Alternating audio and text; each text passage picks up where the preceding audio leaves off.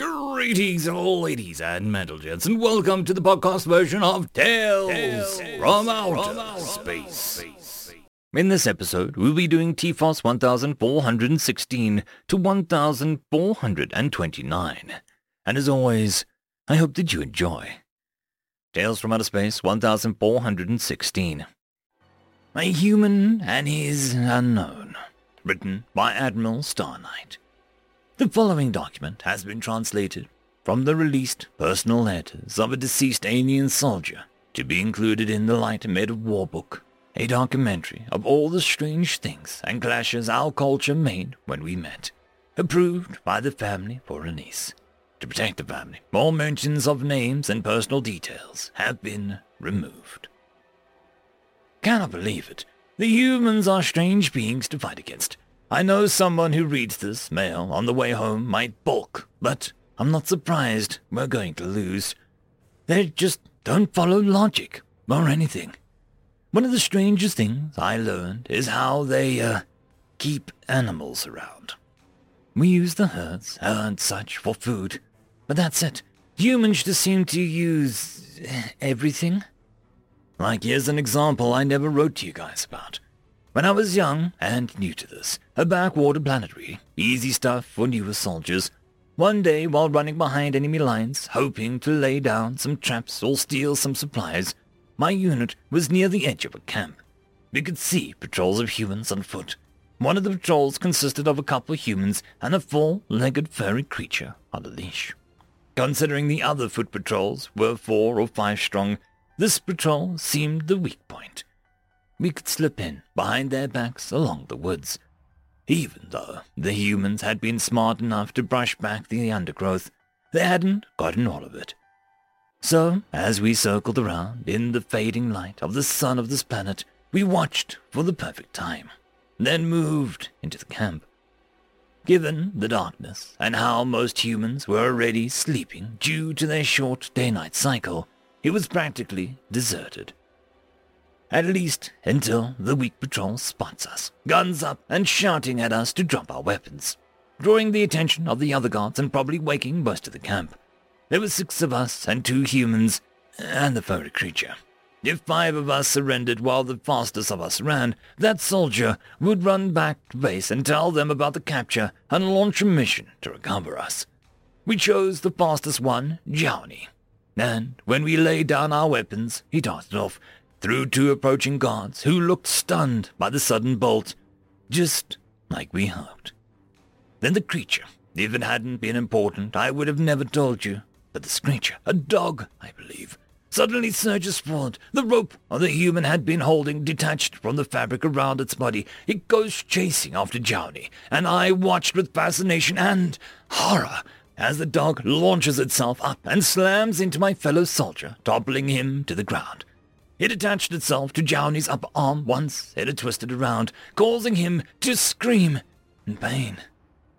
I honestly believe the creature would let go.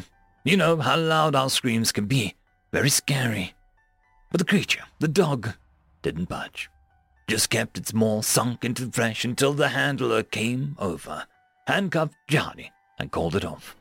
At this point, I didn't expect it to listen. Too starved, or too wild with blood taste to listen. But the creature let go and sat down, growling but no longer attacking. I was amazed. They had creatures for attack on command. The idea was foreign. A creature that would attack a larger, smarter being and listen to a handler. That's not all. You know, I was soon traded back. Being so inexperienced, I wasn't worth much in personal trade, but wasn't worth holding on to. So they gave me back to get some of their own soldiers. Next, we took some small city on a human planet. This one, a regularly snowy and cold planet that was honestly miserable. And to make sure that we didn't get murdered by civilians, we went around searching every home for guns as best we could. If the humans let us in and were nice, we would look around nicely. When they refused, we'd beat down doors and subdue them. There was this one house.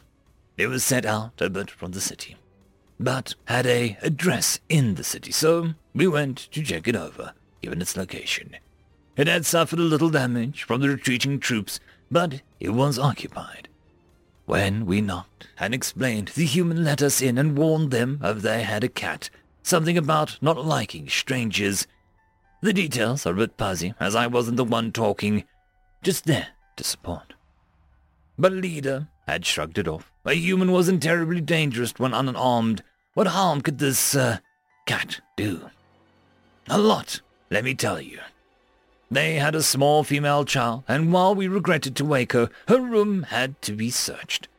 We follow the human in, who wakes the child sitting sleepily on the bed. There was this ball of fur, nearly as large as the young child next to it.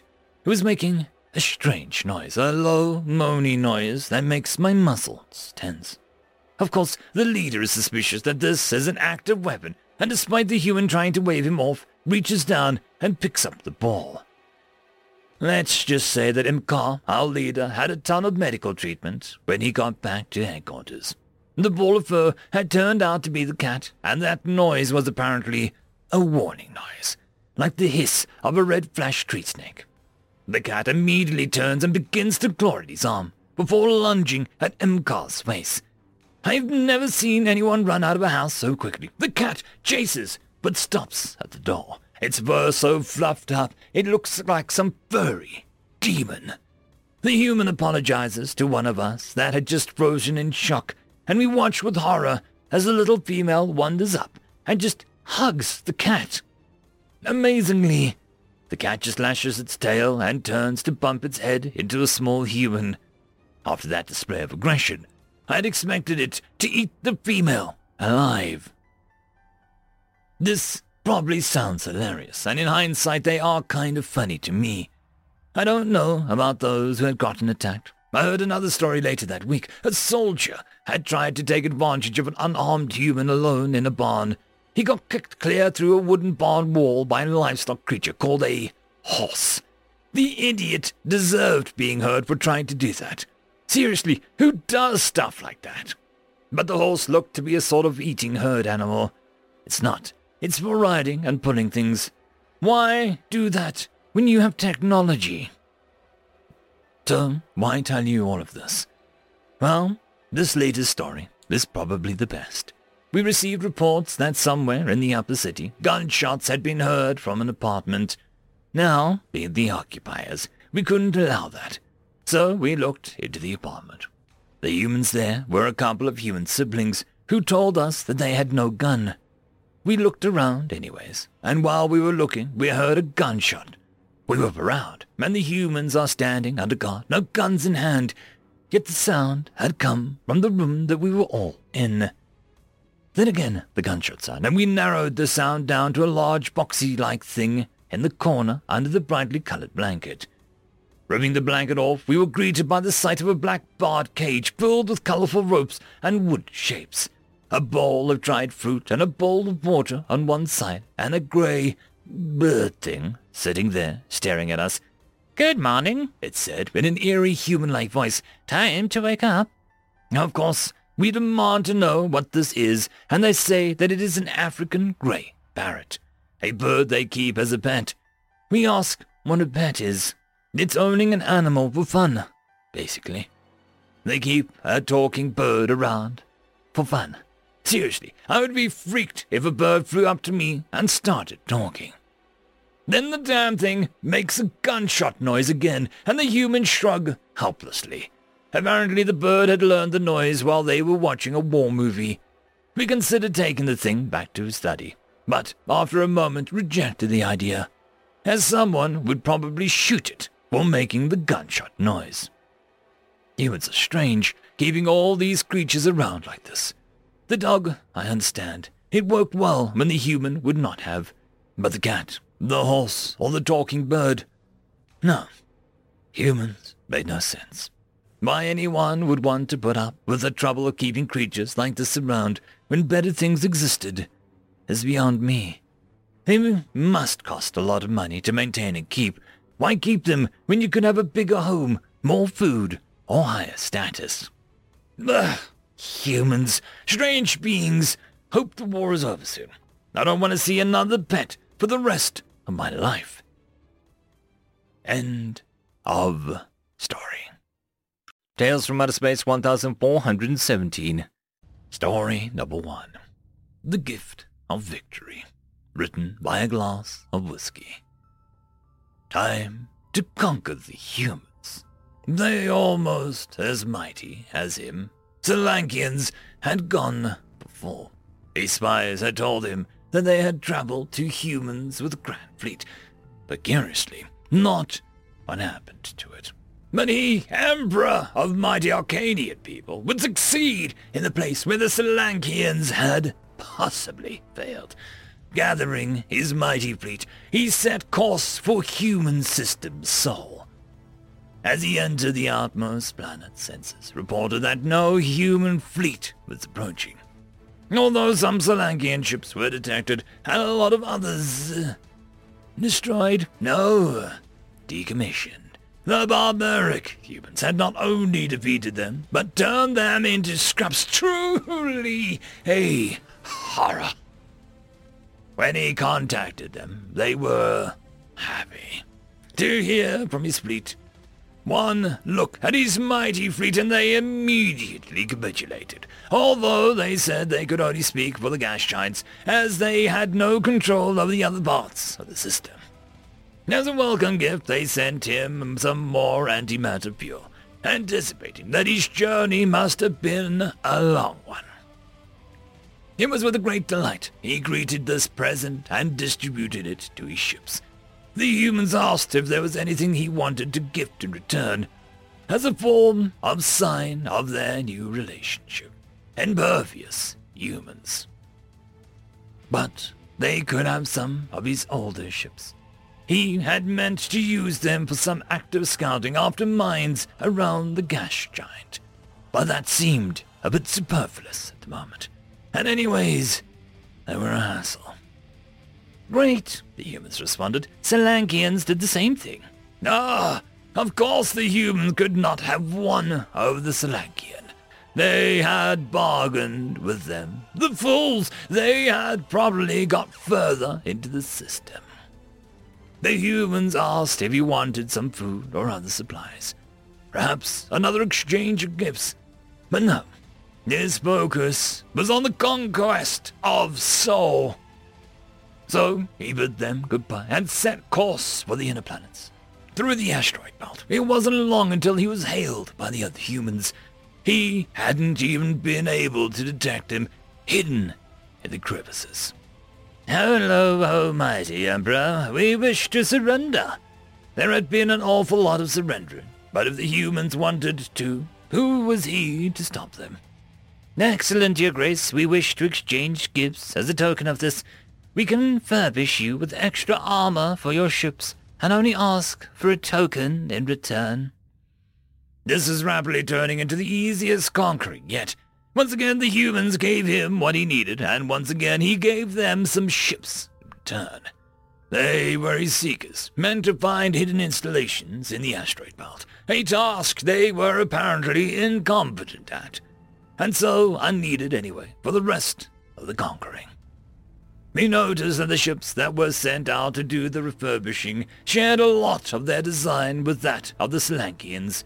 Clearly, the humans were resourceful if they managed to use so much of their fallen enemy's resources. Why hadn't they done anything against him? But never mind that. With these now fueled up and armored up ships, he continued on into the heart of human system, Mars and Earth, the two crown jewels. Again he was hailed. Oh, mighty Emperor, unfortunately we've already been conquered by the Solankians. Would you like to wait? Wait, conquered? Then why hadn't he seen or heard from them? Oh no, the humans wouldn't fool him so easily.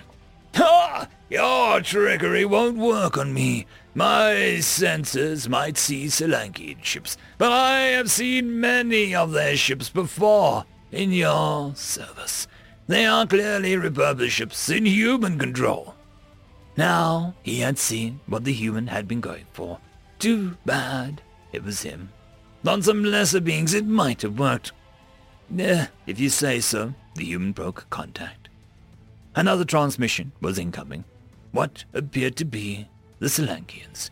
But the humans' trickery had come to an end. Time to finish this.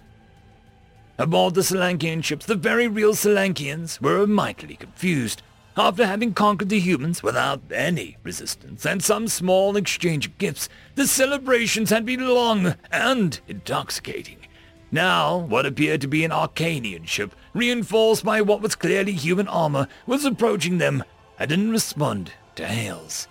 Did the humans have an alliance with the Arcanians? More ships ready for battle. Finally, a fight and armor, as well as numerological superiority. It would be an easy one. Prophetic words. The Solankian ships responded sluggishly and were no match for him. His great armada made full speed for their positions where they were ripped to shreds. His conquest complete. Well done there. It was the incoming transmission from the humans. Our surrender is yours. Congratulations.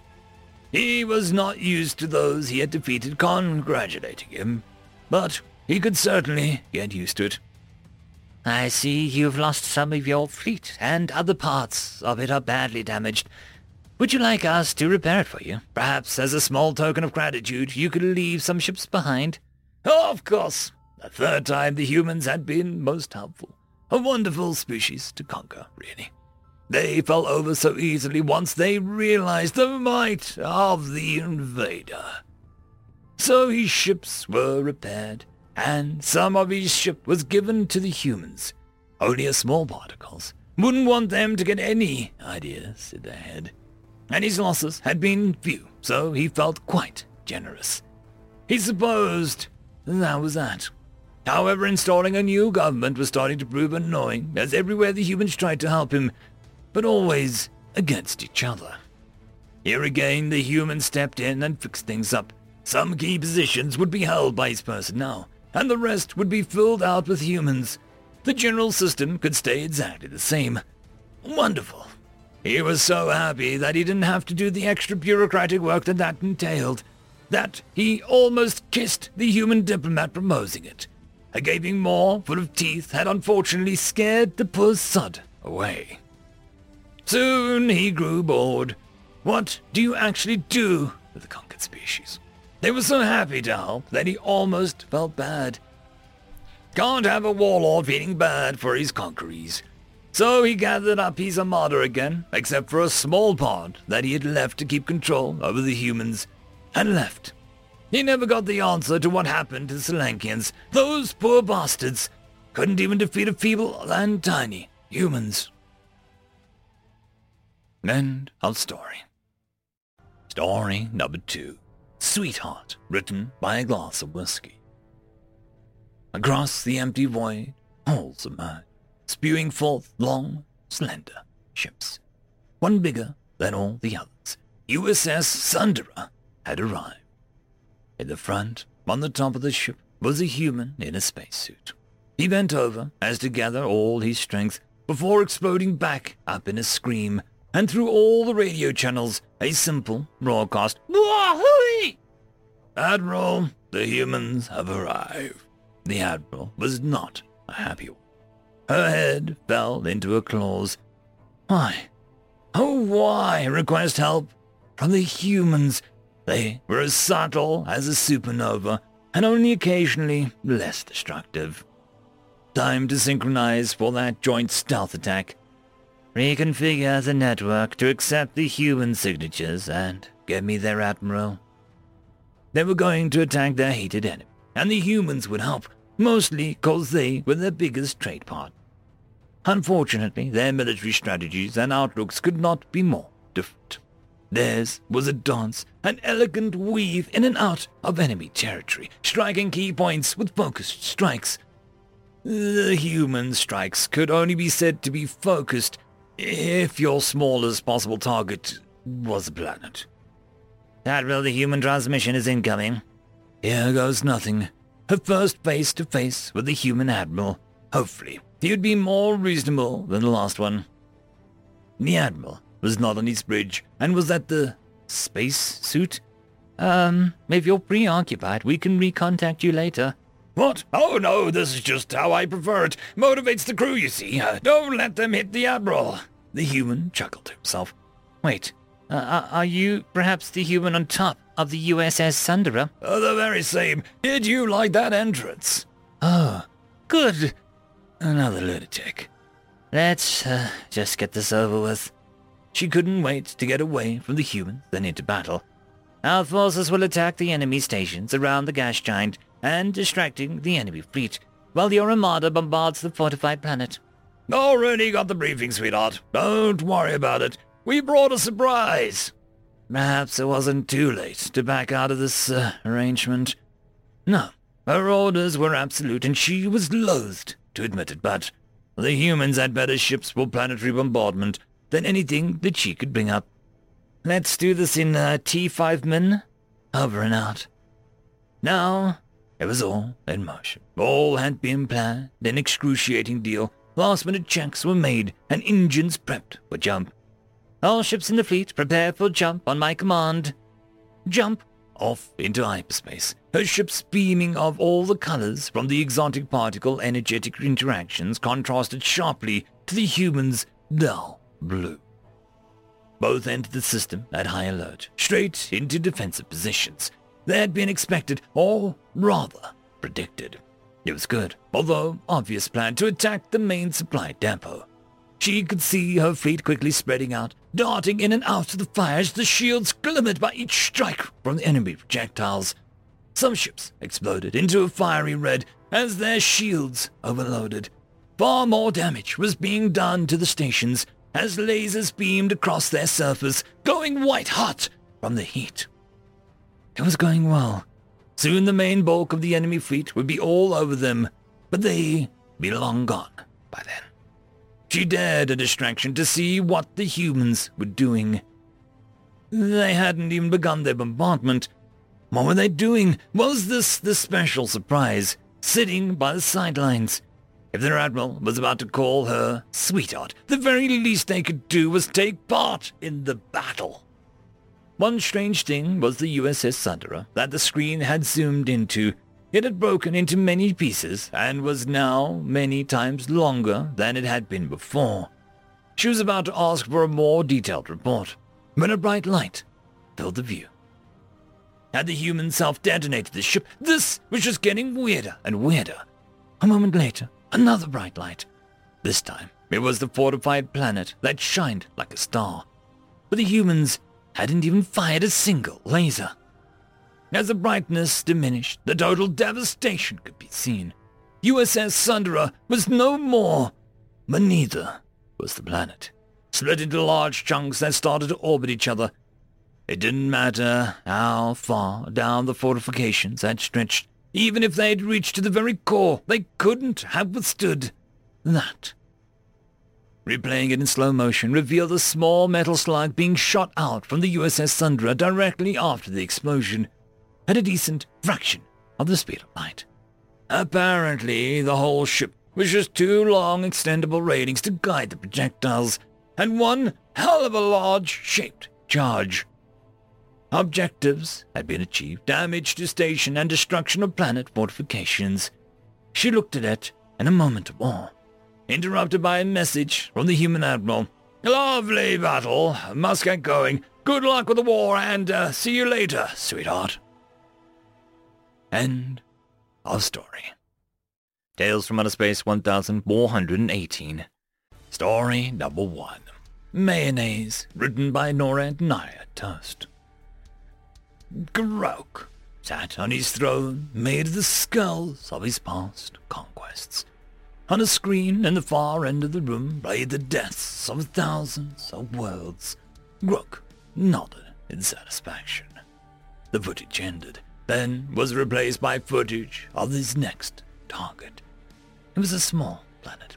It was orbited by a lone moon and composed of 2/3 water.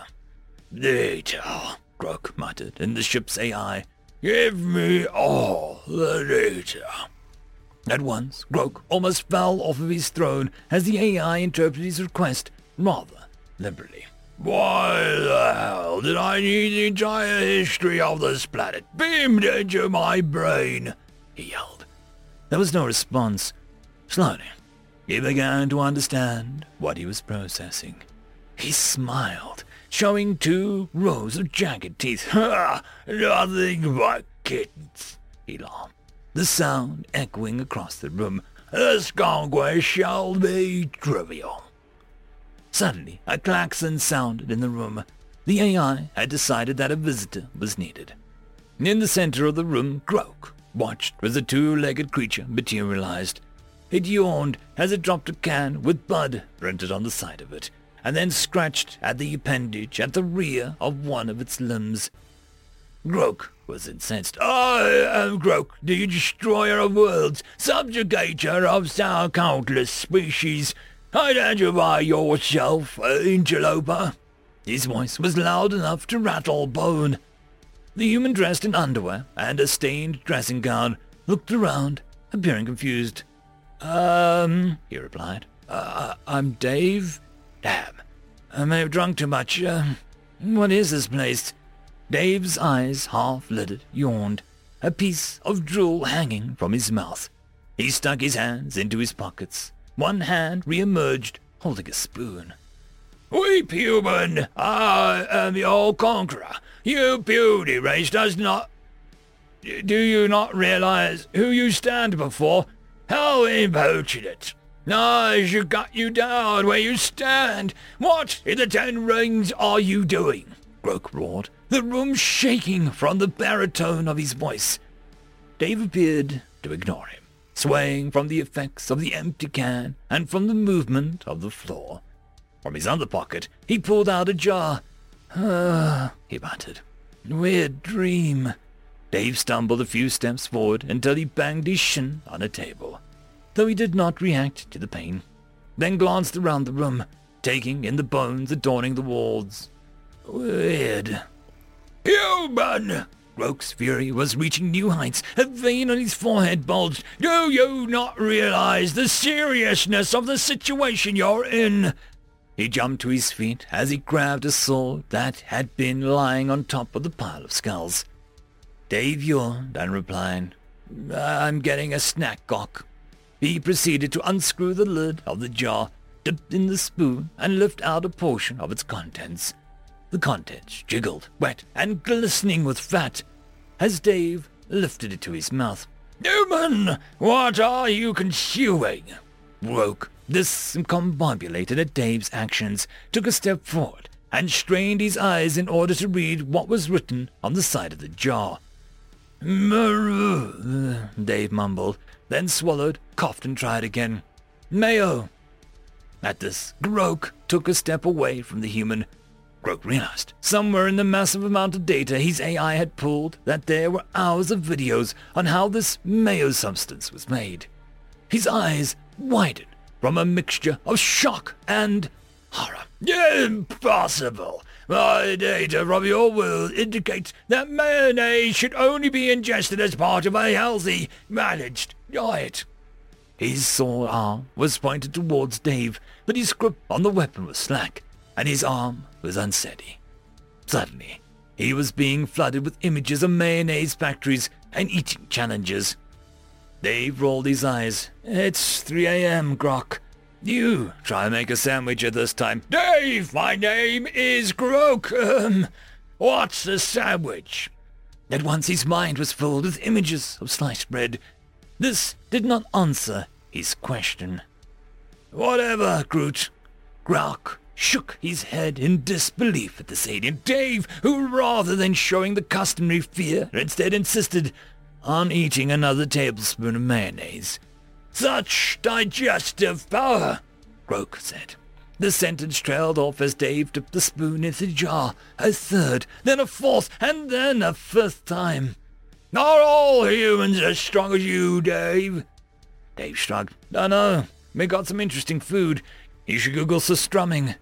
Despite Dave's inebriated state, his pronunciation of the Swedish word was, rather inexplicably, perfect.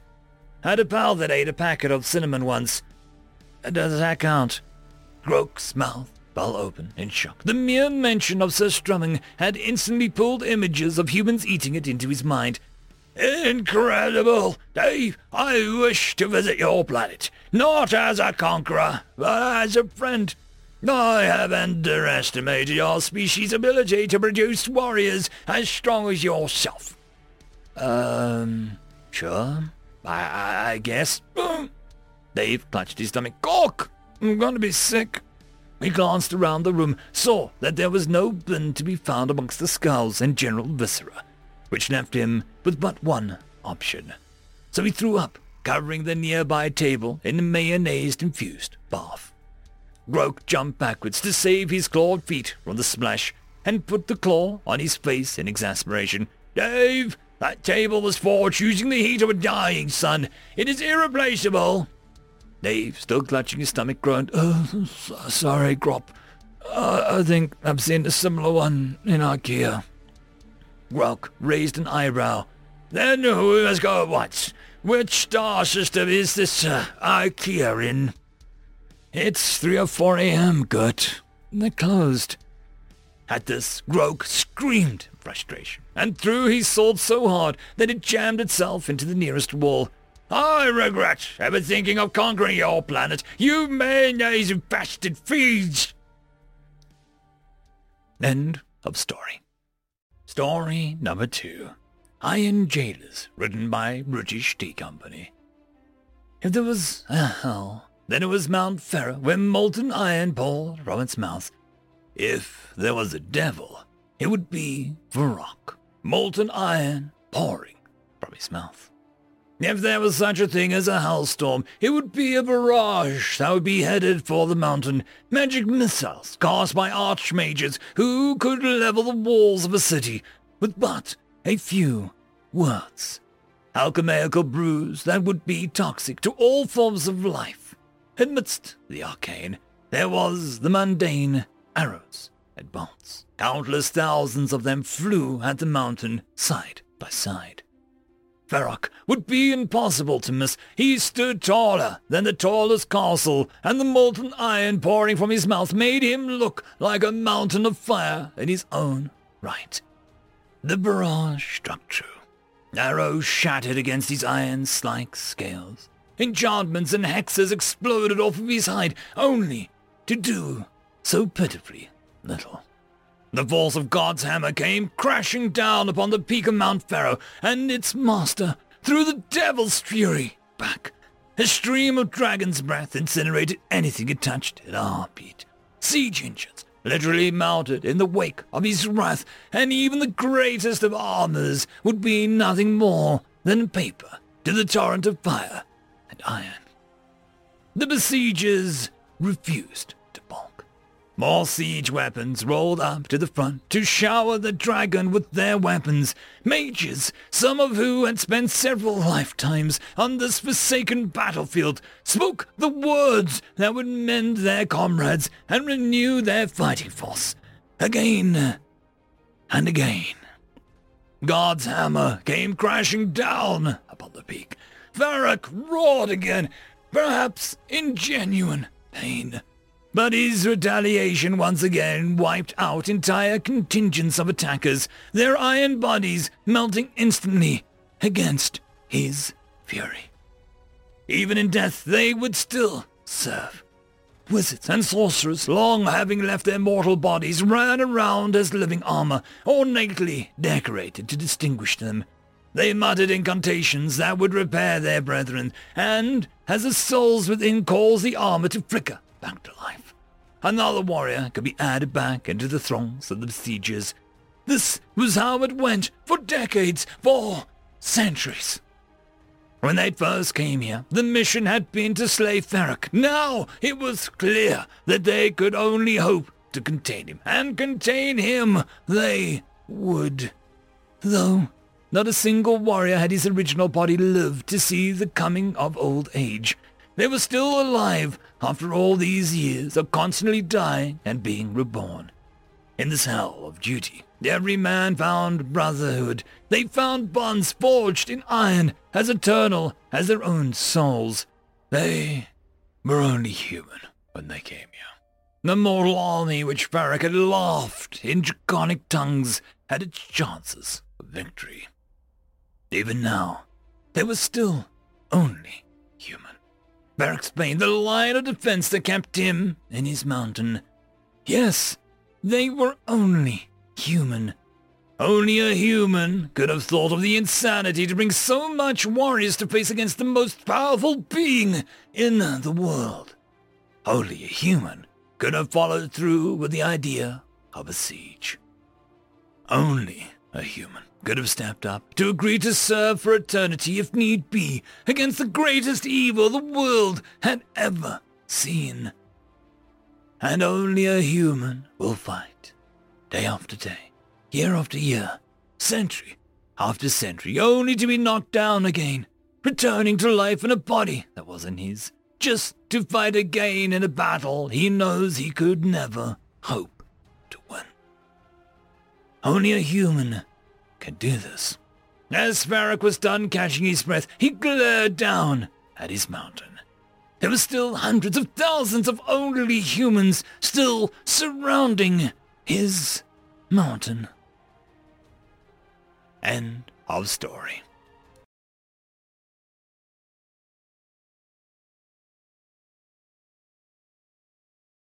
Tales from Outer Space 1419. Story number 1. Spark, written by Eurowin. The weather had turned bitterly cold. Arthype, bundled up as warmly as she could, watched her human foster family scurry around the house with surreal sort of detachment. It wasn't that the humans hadn't been welcoming from the start, for they had done their best to consider her one of the family since the very first day that she had arrived. 3 of their months ago. She wanted to reciprocate, but her heart wasn't in it. Nothing was the same anymore, and she wasn't ready to open up. It wasn't that the humans weren't being inclusive, for they encouraged her time and again to take part in any and all celebratory activities. The carving of the orange vegetables had been strange, when at the time being able to freely stab something had been somewhat therapeutic. The tradition seemingly brought over from another country, a giant meal of giving thanks, was less so. To see such bounty after having lived through what she had lived through, it was difficult. She wrapped herself tighter in her scarf, girding her long body up into the very corner of the soft piece of sitting furniture that they called a couch. The current holiday on the surface seemed distantly intriguing, but she simply couldn't bring herself to care. Any holiday in which people gave presents and sought joy for one another was, theoretically, something Arthype enjoyed, or would have enjoyed. She should be taking part, having fun, but she couldn't muster the energy to do so. It would all be fine, if not for... She shook her head, trying to ward off the rush of memories. She had a foster family now, and she had to learn to live with it. All day she sat there on the couch, burrowing deeper and deeper into the mound of blankets that was fast becoming her world. Today was a day of celebration, and her foster family was doing what seemed to be a traditional for them. The singing of songs, the eating of food, the gathering of families. If Arthype were to be honest, so far it felt like nothing more than more musical version of a giant meal of giving thanks. But there was clearly something special on the horizon. The human child, Belinda, kept sneaking up to her mound of fabric on the couch, speaking with hushed tones of a forbidden room, and the desire to enter it, and that they had to wait for the sound of a bell before doing so. Arthype understood absolutely none of it, and wanted to vocally dismiss the whole scenario as artificial and unwanted, but something in Belinda's sparkling eyes caused her to hold her tongues. Crushing someone else's childhood does not restore her own. As the day wore on, Belinda seemed to become more and more agitated. Despite herself, Arthype slowly grew intrigued. How would this impending situation possibly top the human child's uninhibited joy of going door to door and demanding sweets from others? Evening fell, and Arthype's curiosity continued to grow. By this point, Belinda was almost visibly vibrating with anticipation, and it was quite difficult to concentrate on anything other than the small human's overpowering excitement. Just as she was about to uncoil herself from a snug blanket nest and brave the cold room in search for some sort of answers, she heard a sound. A gentle tinkling noise coming from another place in the house. Belinda squealed in delight and all but forcibly dragged her foster sister out of a spot at the couch. Together, Belinda running in enthusiasm and Arthribe merely following out of confused curiosity, they reached the closed door behind which the little bell had rung. There was a slight crackling sound in the air, and Belinda opened the door to reveal a flash from a worryingly dry cloud storm. The smell of smoke, treetop fire, her home ablaze, a strange tree, with leaves that looked like needles, decorated with have to leave no time, jumping down so far down, away from the fires, jumping to danger. Shiny and colorful baubles, long strands of things that she had learned were called garlands and predators. Oh, man, oh, don't leave me. Please come back. On every branch there seemed to be a waxlight, a candle. And where there was not a candle, there was so much fire, so many dangers. Open, oh, Mama, where are you? Something that crackled and spat little scintillating stars, reflecting in the rounded baubles and making everything look so tired, so hungry. Where is everyone else? Colorful and wild and Arthribe breathed deeply, staring at the tiny fire sparks. She was with her foster family. She was safe. The room smelled like smoke, yes, but also of greenery, of life. It was a scent entirely unlike the one that haunted her, and as she smelled the strange mixture of explosion fire and needle tree, she found that it might actually be somewhat pleasant. The upright grey sticks were still giving off their tiny firelights, and Arthribe watched as every little star spark seemed reflecting in the depths of the colorful rounded tree baubles. Each sphere was its own little parallel world, and each was full of little fairy fires, and all were hanging from the branches of the needle tree. Utterly entranced, she sank into a puddle of coils on the floor, watching the reflected infinity with wide eyes. Arthribe had no idea that fire, pain, loss, fear could still manage to be so beautiful. The spark-giving sticks, one by one, splattered into finished silence, until all that was left were the candles. The larger glow, Arthribe found, was also beautiful, as it flickered and swayed simultaneously on all the baubles, infinite worlds in an infinite dance of flame and warmth and life.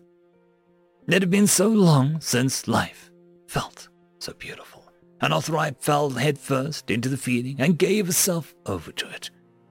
Time seemed to stand still, weaving and dodging the candlelight as though it was its dance partner. She was startled out of her reverie when Belinda placed a box wrapped in bright paper onto one of her coils. The name on the tag was hers, and Arthribe was stunned to see that it was written, however haltingly, in her native alphabet. For the first time in months, Arthribe found herself wanting to smile. She was not whole again yet, not by a long shot, but perhaps the first steps in healing had finally begun to take root.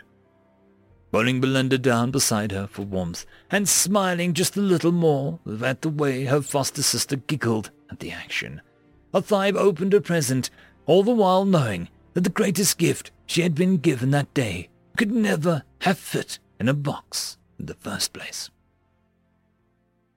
End of story. Story number 2. Spiders of Terror, written by Belgain Rockfan. Daddy, can I ask you something else about terror? Anytime, my son. What is it? Well, I've been thinking about the wasps. If they are so scary and dangerous, why haven't they taken over Terra? That's because they've been told and checked by both humans and by something they call spiders. What are spiders, Dad? Spiders are eight-legged, eight-eyed carnivorous nightmares of every insect that lives on Terra. That includes other spiders, by the way. Some are small as the tip of your smallest digit, and some grow bigger than your face. Most spiders hunt other insects by weaving sticky webs in or between trees, on passageways, or wherever they please, including in humans' homes. The threads of their webs are so thin they might as well be invisible. But they are made of a material so strong it was 5 times as strong as the materials the humans used to build their great skyscrapers.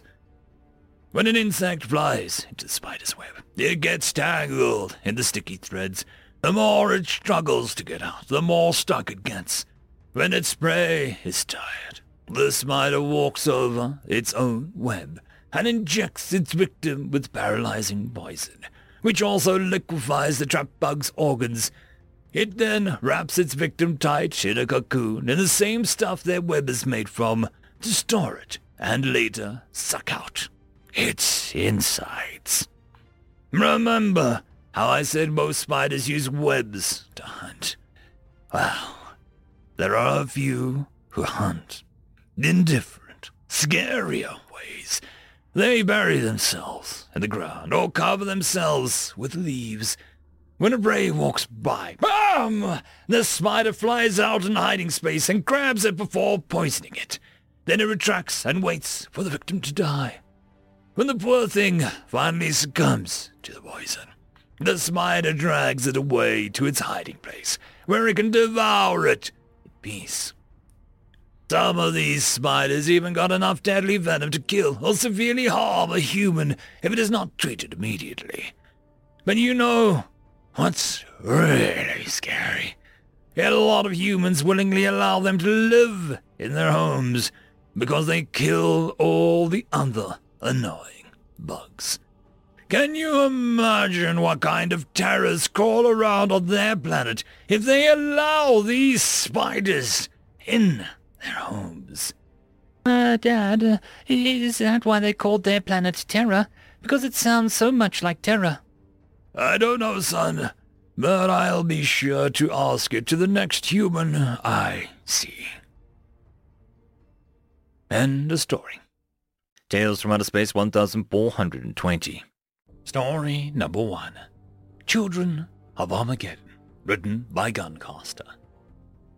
It all started with an ice age, the one that ended some 10,000 years ago. His children, the Homo sapiens, had strayed too far from Yahweh's will. We knew it would happen. He promised free will to the reptilians as well. Yet he wiped their civilization off the face of the earth like so much dust. And so we froze the planet. Small interventions in bright places, and the law of cause and effect did the rest. The apes soon went hungry and began dying off. Those that didn't starve, freezing to death. The cooling, however, took longer near the equator, and so some had enough time to prepare, to figure out that they could venture from their fires if they wore enough animal pelts. And so, through the permafrost, their hunters stalked, pursued, and slaughtered Yahweh's creations. Built homes of their mangled bodies, carved yet greater tools of murder of their desecrated bones and ivory, clothed themselves in mockeries of their mammoth's visage. Yahweh wasn't angry. He was furious. He demanded we send down the horsemen of the apocalypse. Famine, war, pestilence, and death. And so we did. We choked as clouds and dried out the rivers, rendered the soil barren and resources scarce. We forced the planet into a temporary ice age every single year. For what little remained, they warred amongst themselves, culled their population, learned, created new tools of war, new defenses, built greater fortresses and greater cities. From the grime and filth of war arose plagues, a myriad of diseases far beyond the worst ever meant for the beautiful Earth. Some they adapted to. Their natural resilience proved greater than the more common of our plagues, but others destroyed their civilizations. So terror into the hearts of men and fear they turned to fire once more. They burned their dead, isolated the sick. They raised themselves to the brink of death and rose from the ashes. And in death, the planet itself turned on them. The earth quaked, mountains spewed forth poisonous smoke and searing lava, and hurricanes tore down their creations. After a millennia upon millennia, the last human on Earth was no more. For they had stripped the planet bare and spat in the face of Yahweh as their immortal bodies of steel, polymer, and unholy synthetic flesh. They had destroyed his creation and enslaved it with chains of industry and logic. In their arrogance, they built titanic machines with stars in their hearts and fled to the cosmos, corrupting lesser species along the way. What punishment could await them? Armageddon. End of story. Story number 2. The Downfall of the Ricks, written by Runner One. For hundreds of thousands of generations, the Ricks ruled the galaxy. Their origin was long forgotten. Some said that they had been born out of the fires of the very sun that now formed the black hole at the center of the Milky Way. Whatever the true origin was, it was long lost to the sands of time. Over the last few million years, their empire had spread to nearly every inhabitable world in the galaxy. As their population had grown, they had searched for more and more remote worlds to inhabit. It did not matter to them if there was already sapient life on the planet. If it was suitable for colonization, the indigenous people were conquered and subjugated as slaves. If a world fought too hard for its survival, then the Ricks would simply eradicate all life from orbit, then move in and make the world their own. But something had gone wrong a few years ago. The Ricks began to lose contact with some of the most remote worlds. Ships were dispatched to see what had happened. Each and every ship had returned with the same story. They were dead. All of them. Each and every world that had lost contact had been wiped out. Everyone was dead of some unknown illness. At first, the Ricks believed that something had come home with the returning ships as their crews began to also die. But soon, it became apparent that this was not the case. Messages started arriving that almost every planet in the Ricks Empire was dead or dying. Their top scientists and doctors worked tirelessly, but no one could identify the origin of the virus that was killing them. It seemed as though every Ricks on every planet in the galaxy was infected with the virus. Even worlds that had not been visited by other Ricks in the last hundreds of years reported outbreaks of the same symptoms before going silent. Soon, there was only one Ricks world that had still had life. In a medical facility, in one of the largest cities, the last remaining experts worked to avoid the seemingly inevitable. The Ricks doctor looked in the mirror. The telltale sign was impossible to miss. On his upper mouth orifice, a large boil had formed. In a day or so, it would rupture and begin to drain pus. Death would be inevitable within a few hours more. The doctor lowered himself into a chair and held his head in his hands. "I have failed," he muttered under his breath. "Dr. Intubus," yelled the young intern. "I have it! I know what is killing everyone!" The older doctor lifted his head from his hands. "You've said that before." "But this time I'm sure. It's a human disease." "Human? What is that?" "They are, or rather were, a race that inhabited a world orbiting a yellow star in a very remote arm of the galaxy. The Ricks invaded the world about 1,000 years ago. Instead of surrendering to a superior force, they put up a hopeless fight. Command eventually made the decision just to wipe them out instead of conquering them. They were eliminated, and the world was colonized. What makes you so sure that you have the correct source? I've matched the symptoms, and then the virus itself, to one of their own medical databases. The humans called this herpes. Everyone knows that the knowledge of any conquered race is saved for the benefit of the Rex Empire, replied the doctor. How did you make this match when everyone else failed? Well, Dr. Intubus, their planet Earth, as they called it, was conquered so long ago, no one thought to look that far back in history for the source of the disease. So, what is the cure? I'm afraid there is no cure. Then you have the wrong disease, or it would have wiped out the humans. No, sir. It was not fatal to them. Over half of their population lived with the virus dormant in their bodies their whole life. Dormant? Yes, sir. The virus lies dormant along nerve pathways until some unknown influence triggers it. Nerve pathways?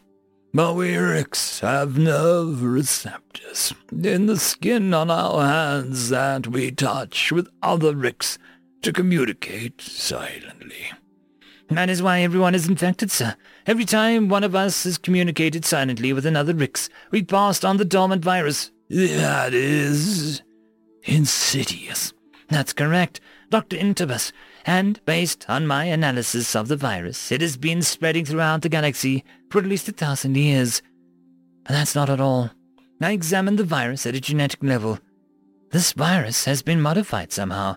It looks like the humans managed to modify the telomeres to greatly extend the dormant period. It is my opinion that the humans somehow learned that we have no resistance to this virus and modified it as a time-delayed genetic bomb. All they had to do was infect a single Rix with it. And wait. But they are all dead. They are all died 1,000 years ago. What would be the benefit? The intern thought for a moment before speaking. Perhaps revenge? As the intern spoke, the older doctor noticed that he too had a large boil developing near his mouth orifice. My God, we are doomed as a race as soon as we set foot on that world. Halfway across the galaxy on a blue-green world, orbiting a yellow sun, rubble and desert scrub brush concealed the former mouth of a long-forgotten cave that had been blasted shut 1,000 years earlier. Deep under this rubble, inside the cave once known as Carlsbad Cavern, an atomic battery still glowed with warmth. A nearby timer was counting down. At that moment, the timer reached 0. A relay clicked deep within a nearby electrical cabinet. Long, disused lights began to flicker on in the darkness. As the darkness of the cave was bathed in light, row after row of cryogenic pods could be seen lining the wall all the way around the giant room. The first cryogenic pod to the right of the cabinet was labeled 1. The last one on the left was labeled 1,000. Equipment began to hum to life. Suddenly, there was a hiss, and with a metallic clang, the cover of the first cryogenic pod swung open. The eyes of a young man sleeping inside fluttered open, and he began to stir from his long sleep. End of Part 1. Story number 3. The Downfall of the Rix, Part 2. The Humans Are Honored. For as long as anyone could remember, every race in the galaxy had feared the Rix. Everyone in the galaxy lived with the knowledge that at any moment a Rix battle fleet could appear in orbit around your world. When that happened, your life was over. If you were lucky, you would become slaves to the Rix. If you were unlucky, every sapient being on the planet would be eradicated and replaced with Rix. And there was nothing anyone in the galaxy could do about it. When your world was chosen for colonization by the Rix, the only thing you could do was run.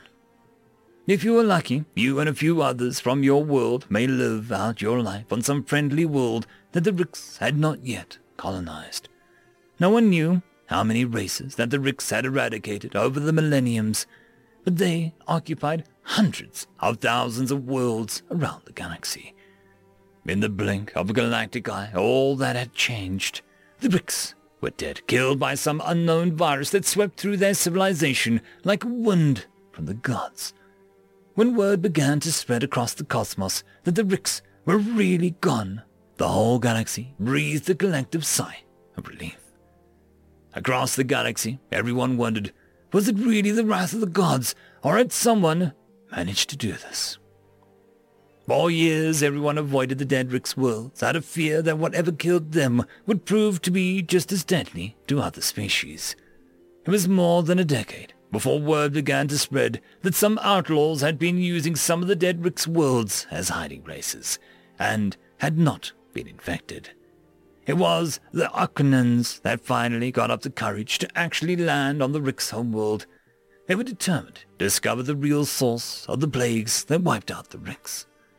Dr. Jertsu sat in front of a Rix computer console examining Rix medical records. His head hurt from deciphering the Rix language. It had taken weeks, but he and his team was closing in on the truth. "Dr. Jertsu, I have it," yelled his assistant from the next room. Dr. Jertsu was so deep in thought that he visibly jumped, turning over a beverage cup sitting next to the computer keyboard. "Silva, I've told you not to scream like that." As Dr. Jertsu finished his chastisement, the assistant came running into the room carrying a datapad. "Sorry, Doctor, but I was so excited that I couldn't help myself. I found the answer in the words of the Rix doctor himself." The young assistant handed a datapad to Dr. Jertsu. "See right here. It's the personal diary of a doctor in Tarbus, apparently written shortly before his death. According to his diary, he discovered that the disease was a genetically engineered virus. It was apparently created on a world that the Rix colonized more than 1,000 years ago. It was designed to lay dormant for nearly 1,000 years before activating. They gave plenty of opportunity to spread throughout the entire Rix Empire. By the time it finally activated, every Rix in the galaxy was infected." "But in 1,000 years there have been plenty of contact between the Rix and other races, even the Okanan," said the doctor. "Why aren't we infected too? Why aren't we dead?" "Based on the early symptoms recorded by the Rix doctors, I believe we are infected," replied the assistant. "We are?" replied the doctor. "Yes, we call it mouth silt." "Mouth silt? Are you sure?" "Reasonably, sir. It appeared in almost every race in the galaxy a few years ago, around the time the Rix started dying off. Until now, its origin has been a mystery." "But mouth silt is a relatively benign disease. Other than some oozing sores that go away after a few days, most races experience no long-term ill effects." "Yes," replied the assistant, "and the Rix doctor that recorded this believed that most of the individuals of the race that modified it also carried it most of their lives with no ill effects. I believe that this applies to most beings across the galaxy. If I am correct that this is mouth salt, and I believe I am, we too carry it now as a minor annoyance. The Rix, however, they had absolutely no resistance to the virus. Once it activated, their fate was sealed." "Insidious," whispered the doctor under his breath as he handed the datapad back to his assistant. "What was the race that we owe our everlasting gratitude called?" The assistant touched the screen of the datapad. "Human, Doctor. They were called humans, and their planet was called Earth. And get this, Doctor, they did not even have interstellar capability.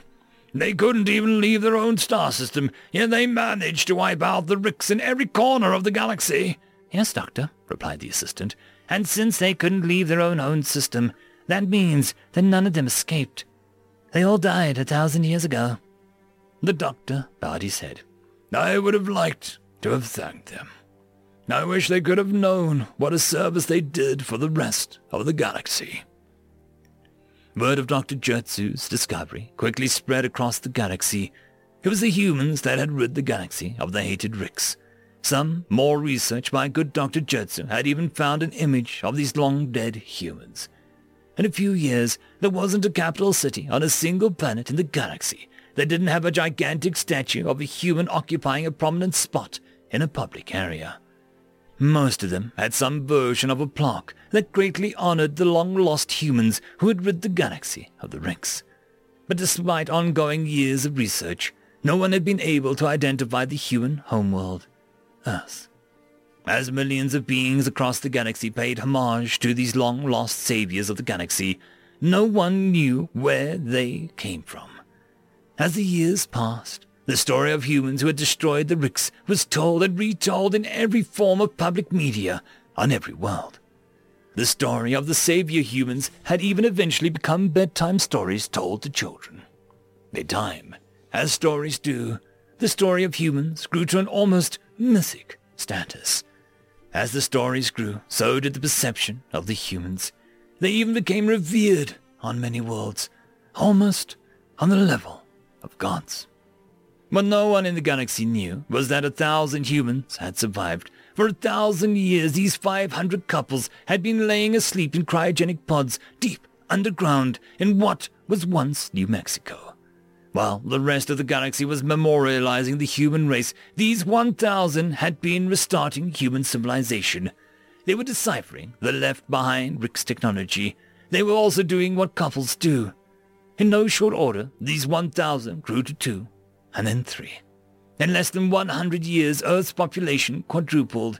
Even though they were the best and brightest and had access to dozens of Rix ships, the human race stayed on Earthbound for over 100 years. But eventually, the temptation was too great. A Rix starship had been refurbished, a small crew was formed, and over 1,100 years after the Rix had invaded, humans left the Earth for the stars. End of story. Tales from Outer Space 1421. Story number 1. Autonomous Processing, written by Evervale. Emma sat still, looking at the map on the table littered with schematics.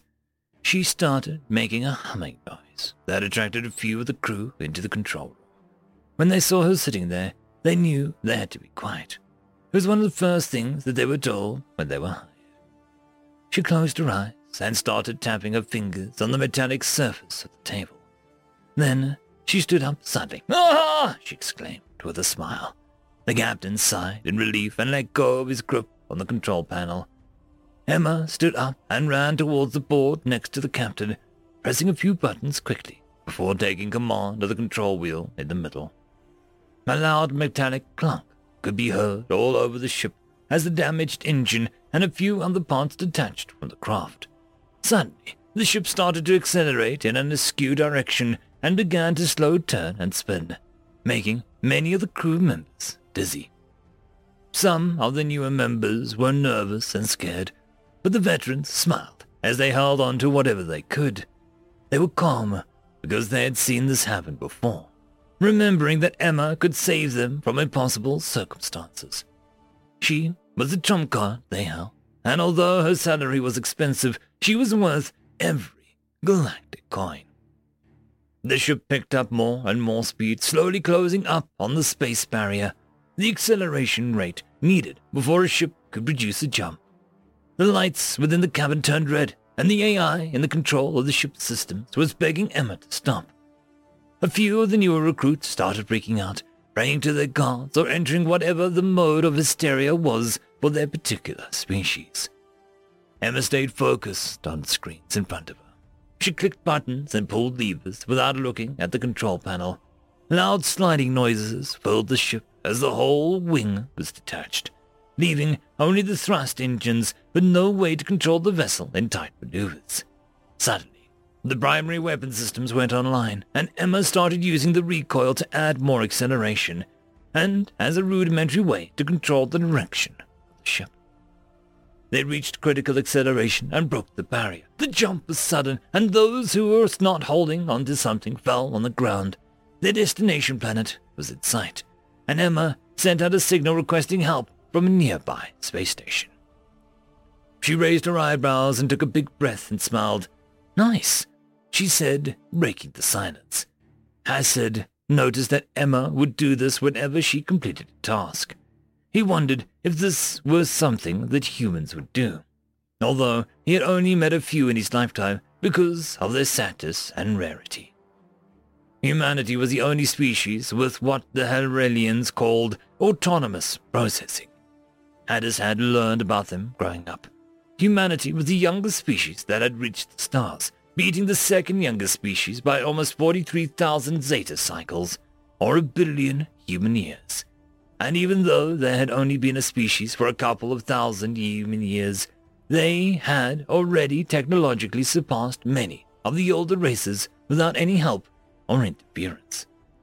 Many larger ships employed a human if they could afford it, and even though human slavery was illegal, some of the more depraved species still attempted it, although it almost always resulted in the human escaping, even if they acquired it as a child.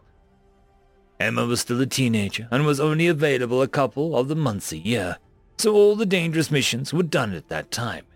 But it was the only way their company could afford a human. They knew that once she graduated from Human University, a much more significant corporation would offer much more. Humans initially only lived up to 100 years on their home planet. For a sentient species to live for such a short amount of time was unheard of. But it gave them the ability to learn incredibly fast. In 4 years, they could absorb what the Herillian took 100 or more years to learn. Not only that, they merely knew things without understanding how. At first, others thought that the humans were hiding something from them. Humans were able to complete extremely complicated calculations in seconds. If you placed them in a room, they could tell you who was a doctor, who was a criminal, and who was hungry or full by glancing at them. And in any physical activity, they could calculate where things would land and how to move their body for specific things to happen. Apparently, humans called this ability instinct. It was the result of having to calculate things to survive as they were evolving, although Herillian scientists gave it a more proper name of autonomous processing. Although humans had artificially extended their lifespan to 1,000 years, they still held the extreme cognitive abilities passed down from their ancestors. When this was discovered, every species of the universe tried employing human scientists to solve the most complicated problems, and any crew that held the human would always reach the other side, regardless of the monetary incentive. Many humans stayed in human solar systems and clusters because they found the jobs boring. Emma said she took the job to pay for university and because she was saving up for a ship to become an explorer. The first reason always confused any species whenever she said it, because humanity was the only race that did not have free schooling. But whenever anyone spent a week with her on board, they understood the second reason. Because if a human wanted to do something, they were excellent at it. End of story. Story number 2. Terran Infantry, written by British Tea Company. Address from Supreme Commander Lavtal to his officers. I cannot stress this enough.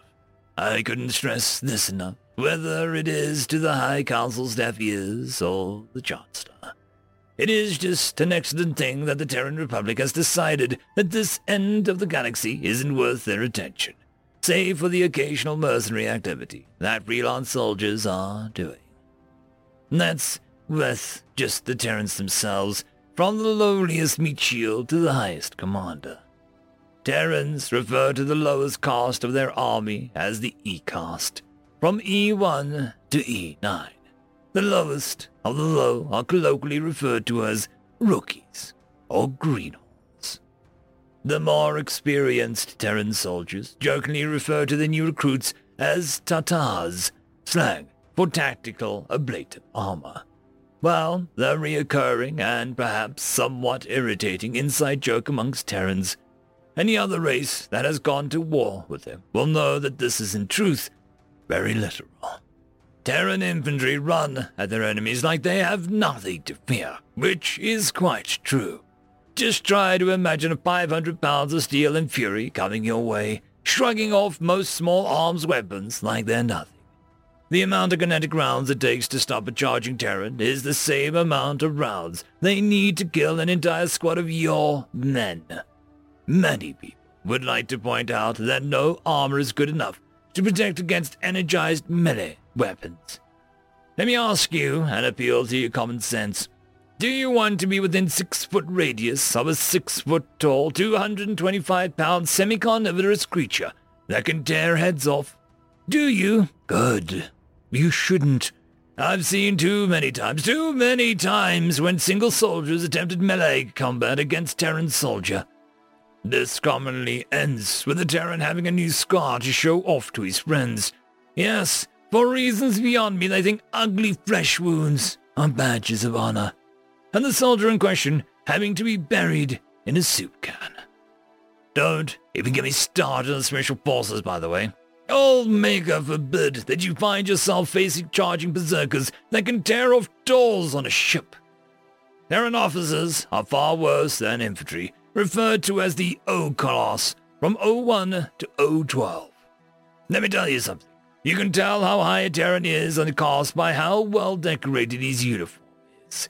The more well decorated it is, the better warrior and leader they are.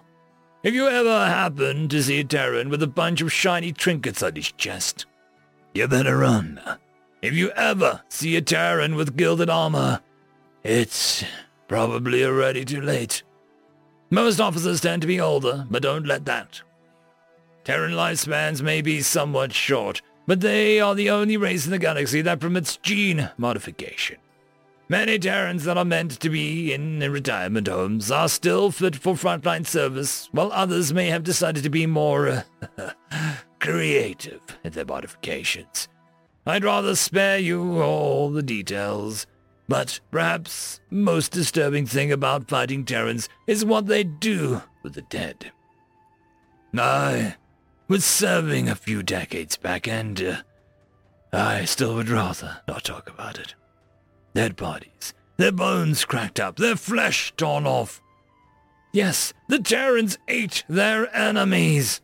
They may have the decency to remain polite in table of dialogue, but mark my words, once this war starts, once the Terran Republic becomes irritated enough, Old Maker forbid it leads to this. End of story. Tales from Outer Space 1422. Xenobiology Homework. Written by Poseidon _____. Alright everyone, that concludes our first couple days of Xenobiology 101. For homework, please read Chapter 3 of your textbook, as we will be covering the material over the course of the next week. I strongly suggest that you all read it, as it will greatly improve your comprehension. See you all on Monday. Back! Well, at least Jacob had the weekend to read the chapter. Hopefully, it will be short. At least he didn't buy it for 300 credits, only to not use it. The rest of the class all got up from their seats with him and crowded through the tiny door into the lecture hall. A couple of the weird people, some lizards, a bunch of those furry guys. He hoped that they weren't as weird as humans of the same group. So far, so good. As he was walking to his dorm, Jacob reflected on his xenobiology class. For a class that he picked by closing his eyes and jamming his finger at the list of classes to fill the science requirement, it wasn't too bad. So far it had only been the syllabus. Thank God the teacher went over it in class, a calendar for the semester, and a list of topics that they would be covering. Walking into his dorm, Jacob decided just to get the reading out of the way. He didn't have any plans, and he wanted to explore the campus.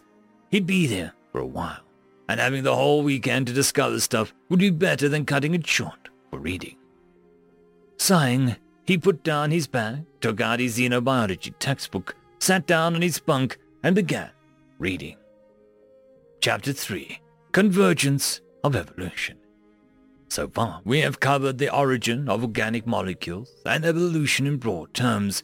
In this chapter, we will focus on a phenomenon coined by the humans before their first contact, convergent evolution. 3.1, Origin of the theory. While many biologists from many species have noted this is one example or another on their respective planets, Earth seems uniquely suited to convergent evolution.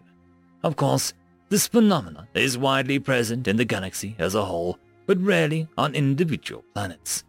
While there are a number of hypotheses as to why Earth has a much higher rate, the most widely accepted one proposes simple charts as the reason. Regardless of the cause for convergent evolution, anyone can determine its importance by looking at the races of the galaxy. There are numerous traits that all share in common, regardless of planet of origin. Before humans were inducted into the Galactic Republic, there was a quiet debate as to how species from different planets could evolve similar features. However, when the first human delegate to xenobiology affairs arrived, they immediately explained their concept of convergent evolution. Simply, the convergent evolution theory states that populations of organisms under similar environmental pressures can develop analogous features. For example, the sharks of Earth were once widely believed to be just another type of fish, with some peculiarities. However, it was discovered that sharks and other fishes diverged very early in the planet's succession. While it may seem that both sharks and fishes have scales, sharks do not. The scales on the shark are actually modified dental structures which now provide protection. This is a prime example of convergent evolution. Both sharks and other fish diverged before their common ancestors developed scales. When environmental pressures favored organisms that were more resilient, both groups developed structures similar in appearance and function, albeit by different means. The simplicity of the human solution caused much groaning in the xenobiology field, but nonetheless it became the foremost theory, with considerable evidence already behind it from Earth. Humanity's contribution to the xenobiology field was the first of many, which will be discussed in later chapters. 3.2. Application of convergent evolution galaxy-wide. Think of your xenobiology class. How many different species of the galaxy are in your class? Probably at least 4 or 5. There are the feathered but flightless Fukua. Males have bright red feathers, while the females are dull blue. The scaled Oroganas, the humans, with small amount of hair on their bodies but thicker on the cranium. Females have more on top on the cranium, while males tend to grow more on their face. Or the chitinous Vicera. Think of these species. What do they have in common? Before proceeding, write down your thoughts in your notebook. All 4 species listed, as well as the vast majority of species in the Galactic Republic, share many characteristics. For one, all are upright, with appendages not used for day-to-day transportation. Humans are bipedal with arms, as well as the Fukua. The Orogonans have a tail they can use to help swim, but otherwise are also bipedal with 2 grasping appendages.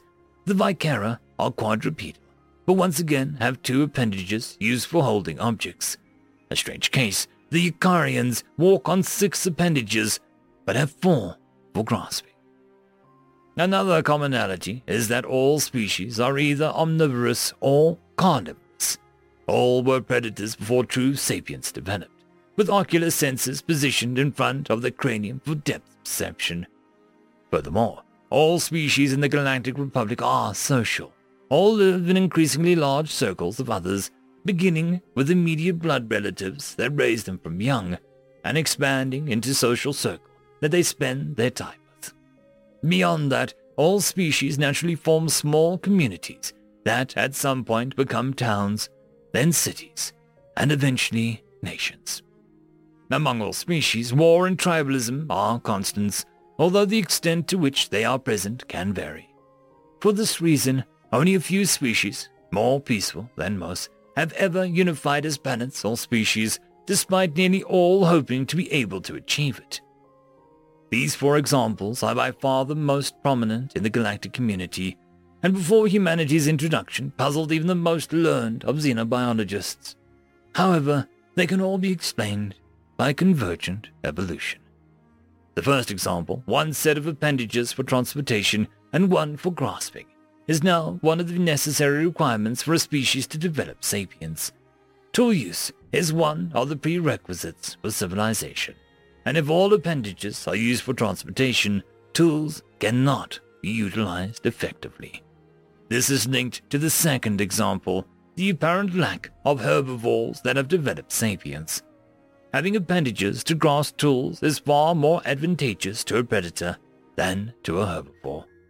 Herbivores can certainly evolve intelligence, but none have ever developed what can be called sapience.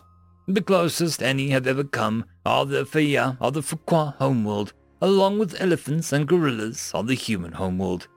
Carnivores, with their superior depth perception, can accurately throw or jab a spear, which greatly improves the chance of a successful hunt and reproductive success.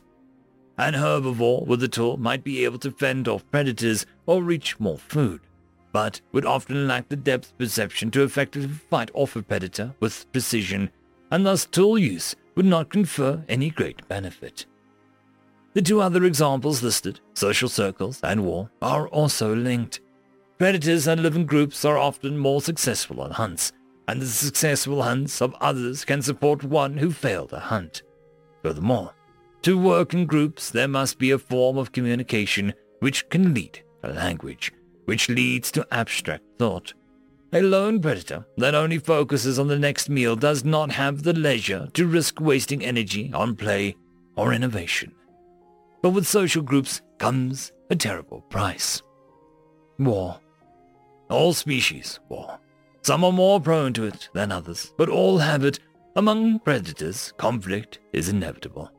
Competition for resources can cause one group to split into two, or force two groups that could previously coexist to fight for survival. Furthermore, to work in social groups requires individuals to be able to trust one another, something that is generally built over time and stronger with familiarity. However, distrust in outsiders becomes natural, as outsiders do not have the familiarity or time to develop it. The level of this distrust from species to species often varies based on how much competition was present when their species developed on their own planet, but it will always be there. Humanity once again has a term for this. They call it xenophobia, which along with many more of the words such as xenobiology is derived from one of the most ancient cultural languages. As a species level civilization increases, xenophobia becomes more and more of a problem. What once was a basic survival mechanism now has the potential to field armies or fire a nuclear warhead, ending thousands or millions of sapiens in war. Evolution is not perfect. It is an editor, only able to make tiny changes across very long stretches of time. Societal change will always outpace that of evolution, and what once helped the species survive eventually hinders its progress, or even threatens itself with extinction once the species can split the atom. Convergent evolution explains to us why all these things are constants in the galaxy, whether they be prerequisites for sapiens or a side effect of it. Understanding the links between how life and sapiens evolve is crucial to a xenobiologist. Xenobiologists must be able to determine what compounds will be toxic to one species or helpful to another. Knowing which treatments can be administered to all species can save a life or end one. Understanding convergent evolution will greatly improve your understanding of almost every other principle in this book. By mastering the fundamentals, you will be able to understand and apply the advanced topics found in this textbook. Comprehension check. Number 1. Why is convergent evolution so important to the functioning of galactic society? Number 2. How can convergent evolution be applied to your home world? Number 3. Can the convergent evolution of spacefaring species explain how some species are more similar than others? Jacob sat in silence. On the one hand, xenobiology was looking really cool. On the other, it looked like this would require a lot of effort to keep a good grade in. End of story. Tales from Outer Space 1423. Story number 1. Crime and Punishment, written by Hicks Chem. Captain Jarrell sat calmly before the assembled council, nodding to each of them in turn as they took their seats. The surrounding chamber was filled to capacity with spectators who had all gathered to witness the proceedings. Captain Jarrell, I will first inform you that this court-martial is in regards to the act of unsanctioned execution that occurred on your ship approximately 3 cycles ago. Do you have any question as to the incident in which I am referring? Jarrell leaned forward to speak clearly into the recording device. I know of the incident, and I am prepared to continue. Captain Jarrell, you stand accused of executing an individual aboard your ship without granting that individual due process of law. You are also charged with the crime of interspecies execution outside of formal declaration of war. Do you understand these charges? Jarrell nodded again. I do, Prime Counselor. This council understands that you have waived your rights to legal advocacy in these proceedings. Is that also correct? It is, Prime Councillor. Very well, Captain. We shall proceed. How do you plead to the charges laid before you? I plead guilty with condition, Prime Councillor. The chamber filled with muttering for several seconds. Most of the assembled expected the captain to plead not guilty and offer a defense. The councillor tapped on the console to his right, and a gentle ringing tone filled the chamber. The chatter died down quickly. Let the record reflect intent to plead guilty upon acceptance and adherence to the conditions as follows. Please, Captain, name your conditions. I wish to explain the full detail of my actions leading to the actions before this council. More muttering filled the room. The council finds these conditions to be acceptable and will now hear your recounting of these events. Jarrell stood from his seat and bowed. Thank you, councillors. I will begin with our entry into Star System 4527. Local name, Sol. On or about 1.22.94.4772. My vessel was an observer-class vessel equipped with some of the latest and greatest scanning tech to come from the core worlds. One of the newest scientists, a Screese by the name of Lottie, had filed a request early on in the mission to make a closer pass through the region of 4527-3. Local name, Earth. I considered his request and looked at the charts we had. I deemed it to be safe enough for scanning so long as we maintained cloak and kept the satellite body 4527-3.1, Luna, between us and the planet. He had requested that we hold position for 10 to 12 rotations. I resumed, to my own fault, that he intended to use the time to comparatively scan and resolution refinement. Earth is, after all, still in need of additional study. As soon as we were in position behind Luna, Lottie set to work. I tended to other concerns aboard the ship for a rotation, also, then returned to inquire as to the progress of his observations. When I entered his lab, I saw something on the table, heavily restrained. Lottie was speaking to a recorder as he poked at it. One of the councillors spoke up. Captain Jarrell, at this time had any authorizations been made to gather samples of biomatter from the planet? Jarrell shook his head. No, Councillor. I had already familiarized myself with the briefing material on the primary sapient in the region, humans, and had instructed the crew that there would be no interactions with the species unless absolutely necessary. Anyway, Lottie was making audio notes, and I didn't think much of it until I heard what he was saying. This specimen is significantly smaller in size and mass than reports from other species would indicate, suggesting that they recalibrate their measuring instrumentation. This concerned me, as there should have been no specimens of any kind aboard. As I approached, I heard him continue. Specimen is holding what appears to be the corpse of another predator creature from the planet, though it also appears to be drastically smaller than reports. I am inclined to wonder if previous reports on the size of creature, the so-called Death World, are even remotely plausible. If he had brought a specimen on board, and it was holding the corpse of a predator, it was exceedingly dangerous. The Prime Councillor interrupted. When he mentioned a Death World, to what is he referring? A Death World is a common term for a Class 9 biohazardous planet. To my knowledge, System 4527.3 is the only recorded case of a Class 9 planet producing a species capable of expanding into stellar space. Thank you for clarifying, Captain Jarrell. Please continue. Jarrell paced as he carried on. I approached the workbench and demanded to see what Lottie was working on. What I saw shook me to my core. He told me very plainly that he had acquired a specimen of the dominant species, as well as the corpse of one of their lesser predators. The translator indicates that it has repeatedly requested a female progenitor and a young canine predator, but it does not seem to possess any of the reported ferocity of its species. I've half a mind to demand a retraction of every published paper on the species. Oh, Captain, this will make waves in the scientific communities. He seemed so thrilled with himself, and so utterly unaware of what he had done. I asked how he had acquired the specimen. He told me that he had transported very precisely to a remote region with low population density and had, under the cover of darkness, acquired the specimen. When I pressed him for details, he seemed to think I was asking for a tale of bravado that I might congratulate him over. Well, I entered quietly, using vibration dampeners. Put the small canine down with a disruptor and acquired the specimen as it hibernated under a plant fiber-based insulator. I will admit that my actions were driven by fear at this point. Fear and rage. I remember shaking a bit. I asked him if he had read the briefing reports of the system. He'd said he'd glanced at them.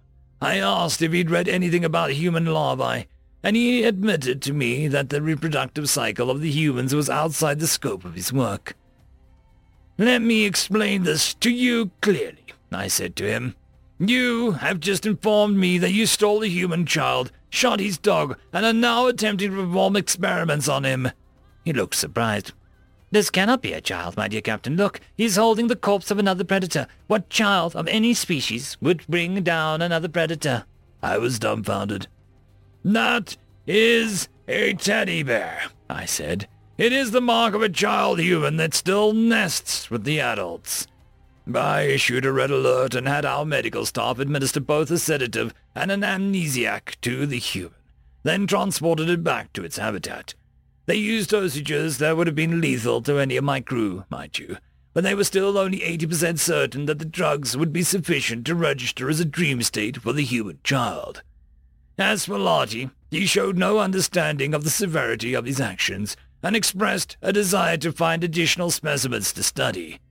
At this time, counselors, I determined Lottie to be a clear and present danger, not only to my ship and crew, but also to the galactic conglomeration as a whole.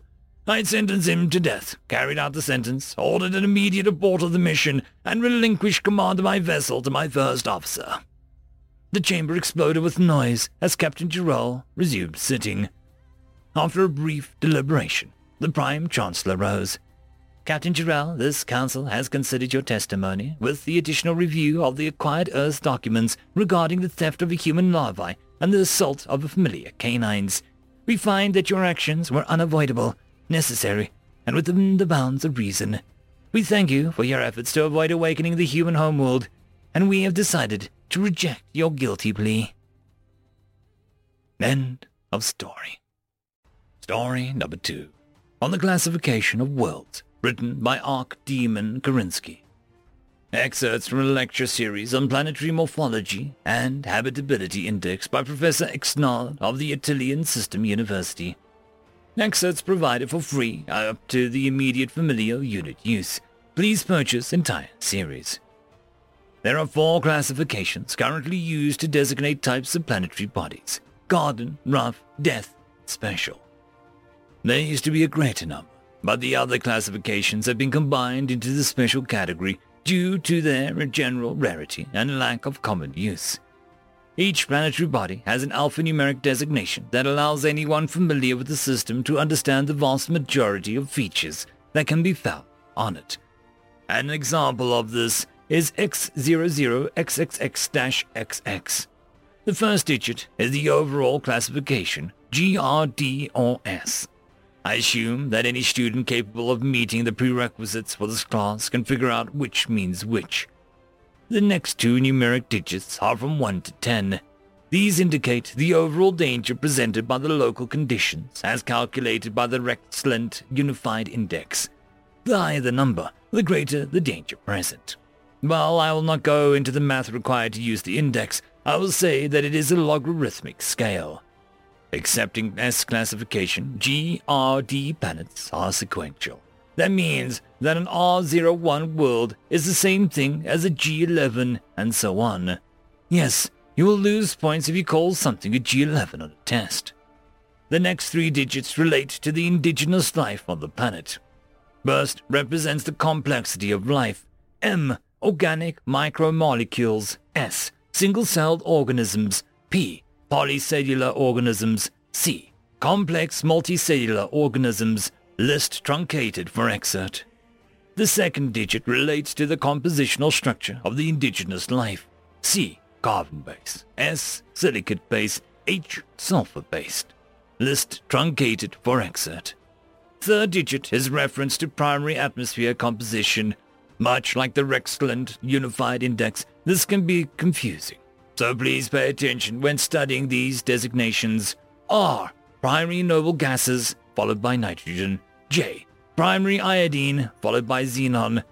F, primary nitrogen, followed by oxygen. List truncated for excerpt. The next set of digits are a reference to the system the planet resides in. These call attention to notable, usually dangerous features of the system. These can be Q, asteroid fields, W, magnetic disturbances, D, orbit irregularities. List truncated for excerpt. Special class planets use the same format for designation, though the digits can mean something different. The numeric digits represent the ease of terraforming, calculated using the Rexland Terraforming Index. The next digit represents the category of planet. Z, rocky body. V, gaseous body. G, frozen body. List truncated for excerpt. Second digit is primary elemental composition in solid or liquid form, complementing the next digit which remains gaseous composition. F, iron with vanadium and tungsten. G, aluminium with chromium and bromine. List truncated for excerpt. System designation digits remain unchanged. T000 is a designation appended to the end of the standard string used for special class planets that are currently undergoing terraforming, representing the percentage of terraforming that had been completed. Upon reaching 100%, the planet designation will be modified to represent its new GRD status. The university and the professor in particular would like to thank the Exo Explorer Corps of Humanity for their incalculable assistance in providing the first and only hands-on data collection for the Planetary Census and the Registration Commission. End of story. Tales from Outer Space 1424. Story number 1. Little Dangers, written by 3 ducks in a man suit. Mice could be fought. Wind could be hidden from. But rain was dangerous. Those were the words Ariel's mother had raised her on. For 3 years she had paid attention to them in a way all children do, by dutifully remembering them without truly heeding their true warning they give. Only now did she see that the old garden pixie had meant. The raindrops themselves were only a mild threat. Hard and fast they could stagger a creature Ariel's size with a direct hit. But the overleafs she wore absorbed the worst of the impact. The real problem was the brook.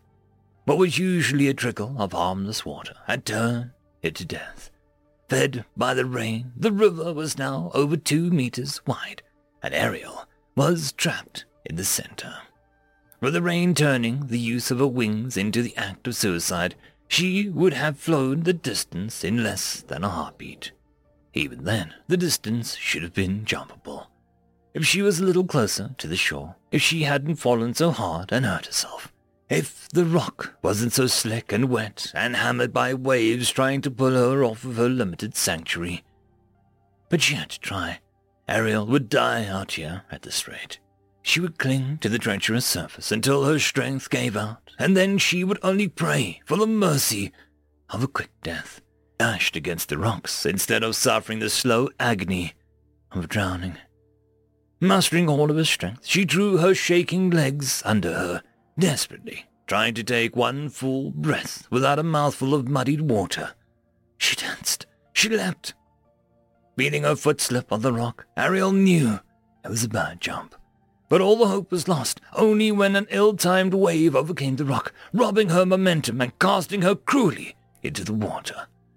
Animal panic assaulted Ariel as she was caught in a current that she had no hope of fighting against.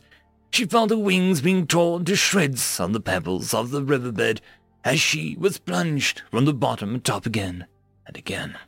Her thrashing limbs failed to make a single bit of difference, and her tiny lungs screamed for air. Then she felt her body catch on something that was at once soft and unyielding. For a short moment, the pressure of the water battered against her, holding her against the unknown surface like a bug on flypaper. Then she felt it unwrap her body and lift her out of the water. Even with the pouring rain now battering her body, undefended by the overleaf she had lost in the river, the feeling of the air felt miraculous. Ariel coughed and choked to chase the water from her lungs. She both heard and felt some huge object move overhead, blotting out what little light the overcast sky offered and stopping the rain as effectively as a home tree would have.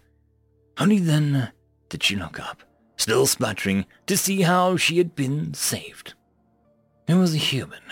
Ariel's life had been saved by a mountain-sized female human who was keeping the rain off her with a strange black disc on the end of a pole that she held in her other hand. She was wearing glossy garments that deflected the raindrops that made it past the barrier, a wide-brimmed hat, and a big, toothy smile. Her hair was silvery white, and her face was covered in a network of wrinkles. Were all human faces like this? Ariel had never seen one this close before. The human stood to her full height, lifting Ariel into a frightening distance for one whose wings were unusable. Then she walked through the stream, stepping through the running water as if it posed no obstacle to her at all. A different kind of fear was invading Ariel's mind now. She was barely longer than a human's middle finger.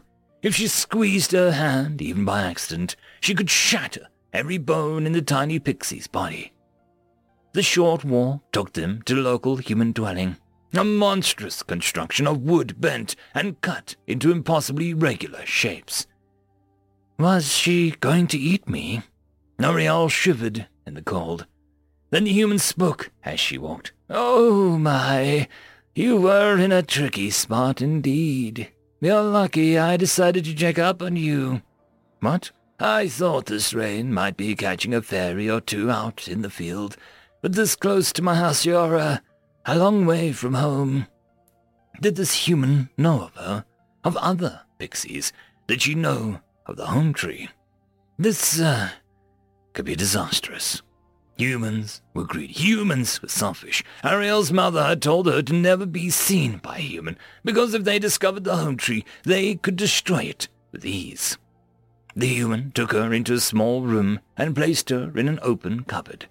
Inside was sugar, water, warm blankets, and a smattering of neatly arranged plants and grass that smelled of home. There was a human device at the back of the room that glowed red and produced warmth. "The window is open. You can leave whenever you like, but I'd recommend waiting until at least the rain has stopped and your wings have healed properly."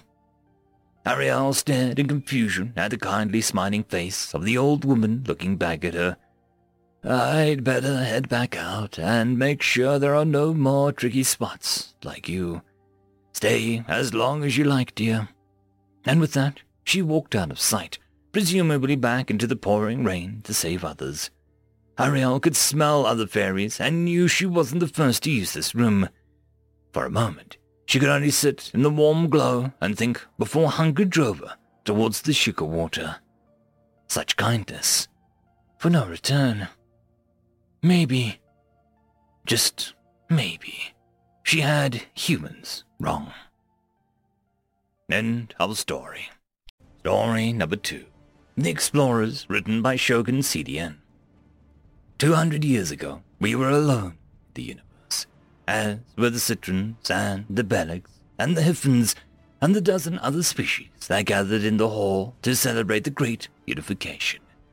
Ships had come from all over the galaxy to attend the unveiling of the statues to honor the explorers, the ones responsible for bringing orphan species together to stand with each other as a long-lost family.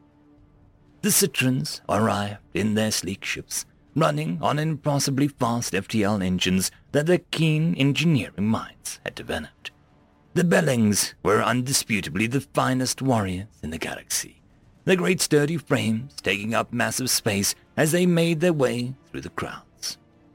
In the distance, the Hiffins displayed their biological superiority, each one born in perfection through gene editing. Tall and graceful, they drew attention wherever they went. We also came to pay our respects. We had designed all, incorporating the finest elements of design and function that we could bring to bear. And so, it was with the others, each species contributing to the gathering. Greetings were exchanged in multiple languages, translated by wonderful machines designed by talented Shang linguists.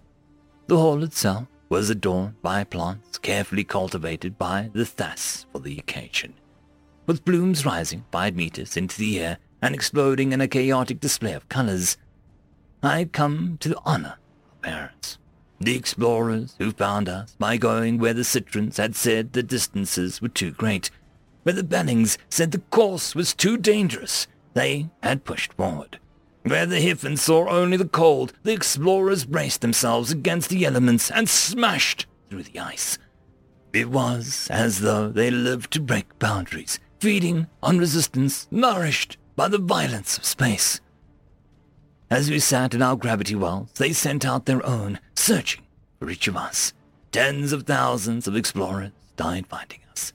Instead of slowing them down, each death seemed to inspire more madmen willing to strap themselves into tubes of metal, breathing stale air and eating staler food.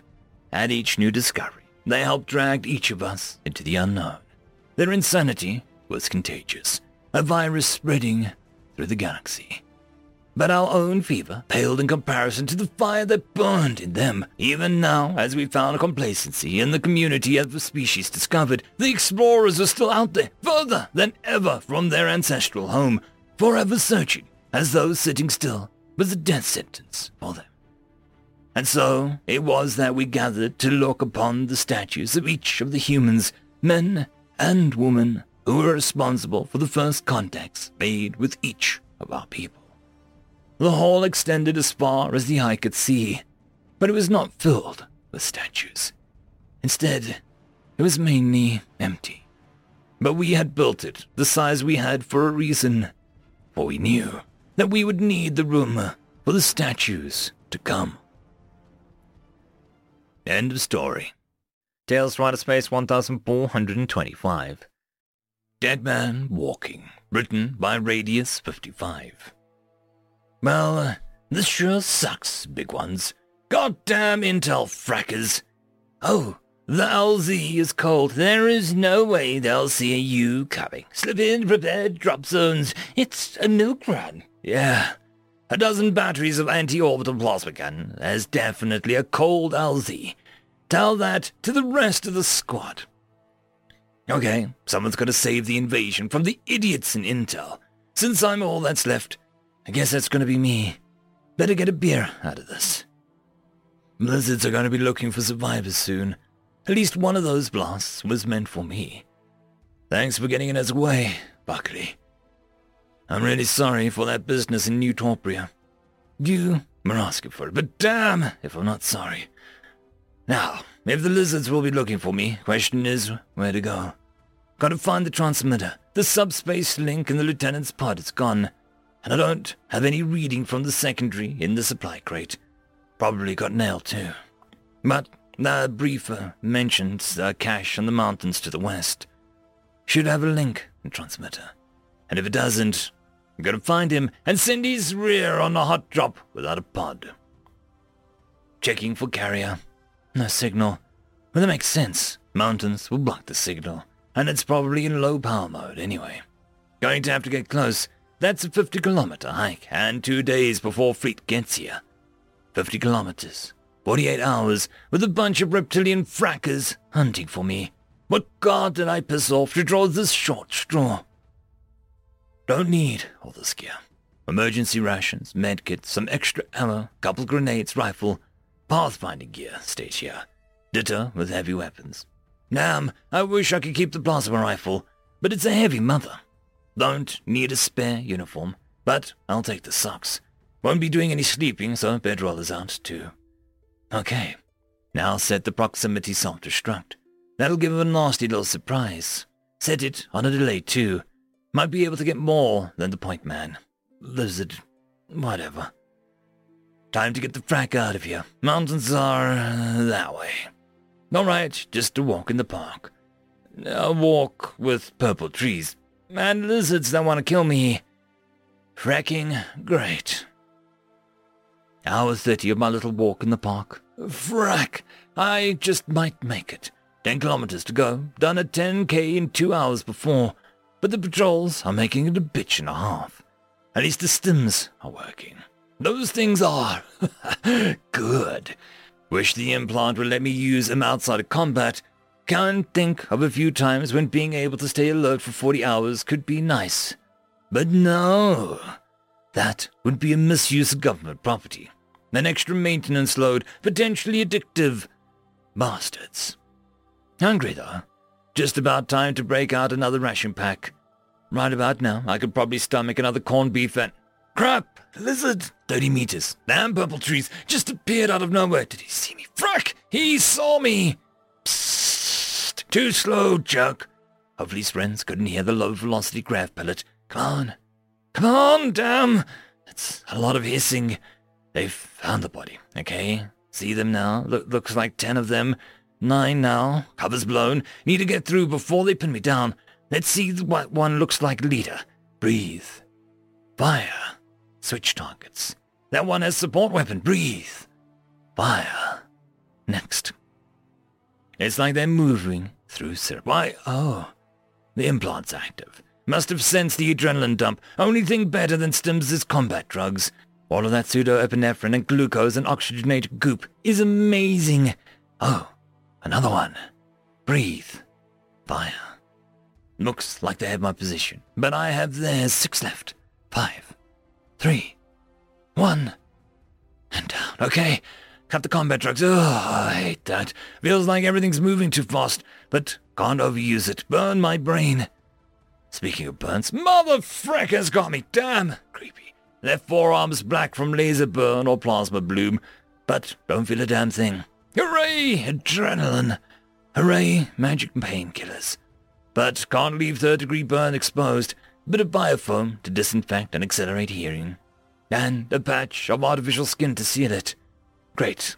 Now that I'm not leaving bits of myself behind, it's running time. Cover's blown. Caution, meet wind. Still a long way to go, but might still get there. Gotta try. Depends on if this group's got the message or and how often they check in. Either way, gonna need another shot of stims for this.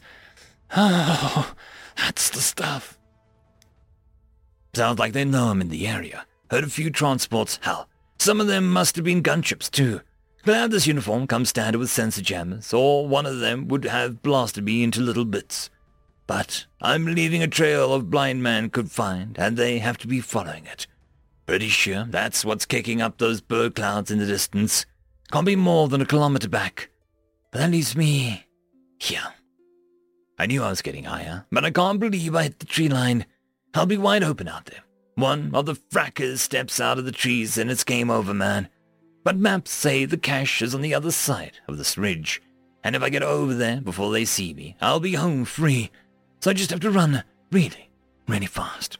Damn it! I did not sign up for this. Left, right. Watch the hole. Would suck to trip here. Worst sprained ankle of all time, okay? This bush was about halfway, not much further. Maybe I should have been a cross-country sprinter, probably breaking a record here. Just another 100 meters and... I'm falling. What the frack? I didn't trip. Oh, damn! It's a lot of blood. And muscle. Oh, sniper. That cruel, scaly little fracker getting my hopes up. Well, I see you now, standing up. What an amateur. Breathe. Fire. Try hitting me with half your lungs splattered across the mountain, and next time don't aim for the legs. All right, can I move, think? Damn it, felt that. I guess the painkillers can't get around half my thigh missing, but I can stand and hobble. Okay, need to make it about 80 meters. Just 80 meters, and I'm over the top, and I might make it. A little further, little... Not self. Throwing oneself onto a bed of hard, pointy granite is generally disrecommended, even if it is to get out of the view of a bunch of bloodthirsty reptilian aliens. But they are, yep, they're coming out of the trees. Thank you, Sixth Sense. Still leaves me the problem of the last 30 meters. They'll see me if I move. They might find me if I wait. And they'll kill me if I fight. But at least I might take a few of them with me. Let's see. Drop the ruck. Won't need it. Rifle is fully loaded. Set velocity to max. No point in quiet, and might need the stopping power. Magnificent to mid-range. 0 to 300 meters. 8 kilometers per hour wind from the north. Now wait for them all to get well out into the open. That's right. Come out where I can see you. 40 of you. Full platoon. All right. Wait until they're at least 100 meters from the wood line. Good. Now which is the leader? The one staying further back than the rest. Coward? No. It looks like he's talking to something. Definitely the leader. Okay, that one's first. As soon as he passes that rock. Wait. There! He's down. Crap! Frack! Oh, damn, there are a lot of these lizards. Do they grow on trees or something? No. Wrong color. They aren't purple enough. And that's 7, and I think, yeah. They know where I am. What I wouldn't give for my plasma rifle.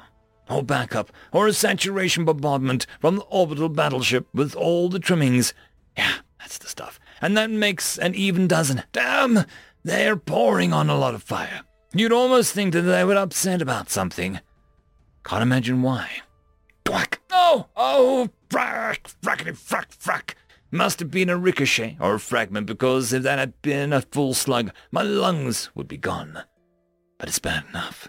Sucking chest wound is in nature's way of telling you to slow down and all. Still, don't feel a thing. Thank you, drugs. You're wonderful chemicals, you. Huh. They've stopped firing. Oh, yeah. Probably because I stopped. Think I'm dead or something. Well, yeah, I am. But not yet. Still, as soon as I pop my head out, it's gone. Unless, let's see. How do I do this again? Blah, blah, blah, blah. Safety warning. Yada, yada, yada, yada. Permanent injury. Oh! High probability of fatal side effects. And you think I care about that now because, yeah, that's right. You'd better shut your digital trap. And here we go. Wow. This is, wow. Everything is so slow and detailed. Never dumped an implant's entire combat truck reservoir before. It's, odd. Well, time to see if more really is better. Hey, at least I can walk again. Blizzards don't seem to be moving that fast, though.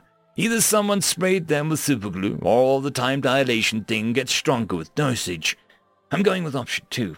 But if someone really did dose their scaly hides with glue, I won't complain. Hope it burns like hell. Step, shoot, step, shoot. Hey, lizards, dead man walking here. Try and get me. They're moving now. Still slow. Really slow. Couple of shots still going after my old hidey hole. Am I really moving that fast? No clue. More down. Gotten at least half. Lost count. And I think a couple of those might just be good at ducking. Speaking of ducking, maybe I should do some. Pretty sure one of the bastards just burned my gut with a laser or something. Yep, armor stopped most of it. Not all. But who needs a liver anyway? What's that flashing light? Implant notification. Beacon link established. Send message. Yes. The foul frack. Yes. Must have moved just in range. Implant dump logs to beacon for immediate transmission to fleet. Execute. All right, back to business. Why am I on my knees? Oh. Knee. Left leg's gone. And I was using that too. Well, have some of this. Take my leg and I'll take your head. And you! Missed. How did I miss that? What's wrong with me? Oh, yeah. Beeping. Is that blood loss? Pretty sure the haze is from the blood loss. But never heard of it causing beeping. Maybe the combat drug overdose. Nah. That's the pounding heart. Probably why I can't think straight either. And why did I stop shooting again? I really should be doing that thing. Oh. Beeping is low ammunition warning. 1 shot left. Real shame to die with 1 bullet. Joking that somewhere. But can't see anything to put it in. Just can't see all that much, anyway. Oh, there's one.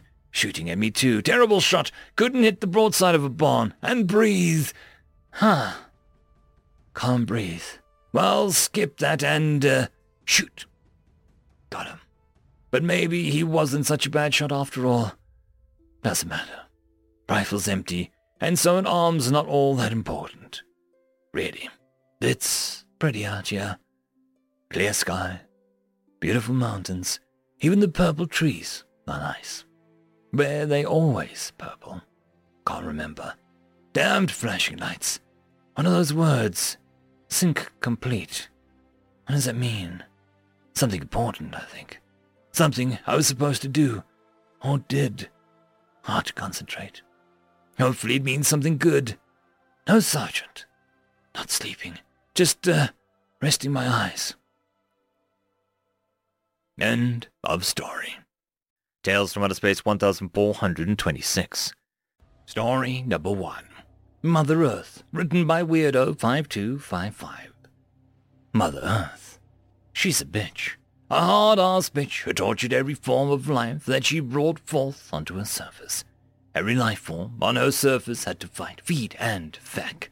After that, she didn't care about what happened, only that they had improved on themselves, perhaps a little.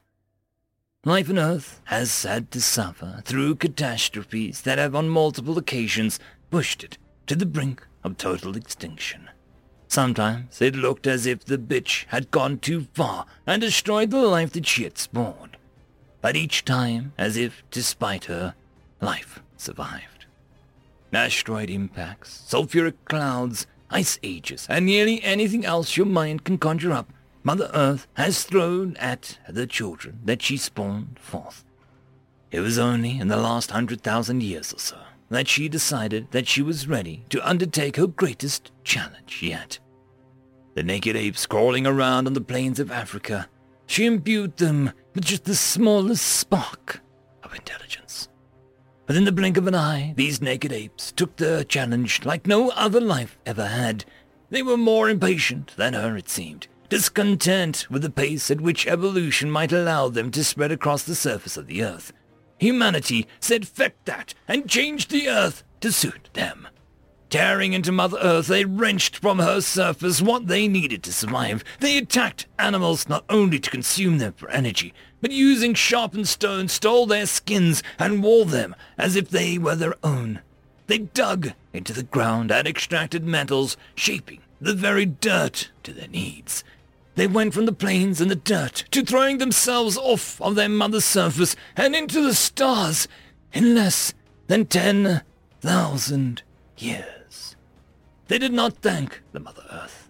No, humanity slowly bled her dry and fought over the scraps of her corpse before she was even dead. Humanity was meaner than their mother, and with her dying breath, Mother Earth was proud.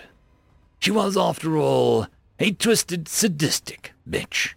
Mother Earth did not coddle her children. No, she was a better mother than that. Every form of life she had created learned the single lesson that she repeated over and over. Survival of the fittest. Humanity, leaving behind the burning and decrepit corpse of their mother, went forth into the stars like a plague. The weapons improved versions of rocks that they had once used to murder other animals, and themselves, on the plains of Africa, raised ready to stake their claim amongst the stars. But, asked the alien representative, the mechanical translator it wielded, twanging slightly. What threats should we be aware of on the political stage? Asked the human negotiator again. What threat would be present on a political stage? Asked the alien, the thin fronds on its head delicately waving in the air. Some external force to this coalition you represent, some military threat that we should be prepared for. What groups will not be happy for us joining you if that is what we choose to do? Asked the negotiator. What is a military? Asked the alien. Those who fight and defend their countries, said the human negotiator, his brow furrowed. The alien was silent for a moment. I don't know what you mean. The human negotiator frowned, and opening the computer console in front of him, pulled up an image, an ancient army on a battlefield, weapons raised, and corpses of the enemy soldiers beneath them. The frail alien was again silent, the many small, delicate fronds and tendrils on its body retreating towards its skin. Are you all right? Asked the human negotiator. But is this? You killed your own kind. Yes. The alien turned a deep green and let out a trilling shriek that the translator did not seem to handle very well. My, asked the alien, now in obvious distress. The human negotiator attempted to figure out what had gone wrong and tried to recover. Limited resources, different ideologies. There is hardly an excuse that has not been used for humanity to go to war. The alien stilled. You have done this other times? It asked in a small voice. There has never been a time in our history where we have not been at war.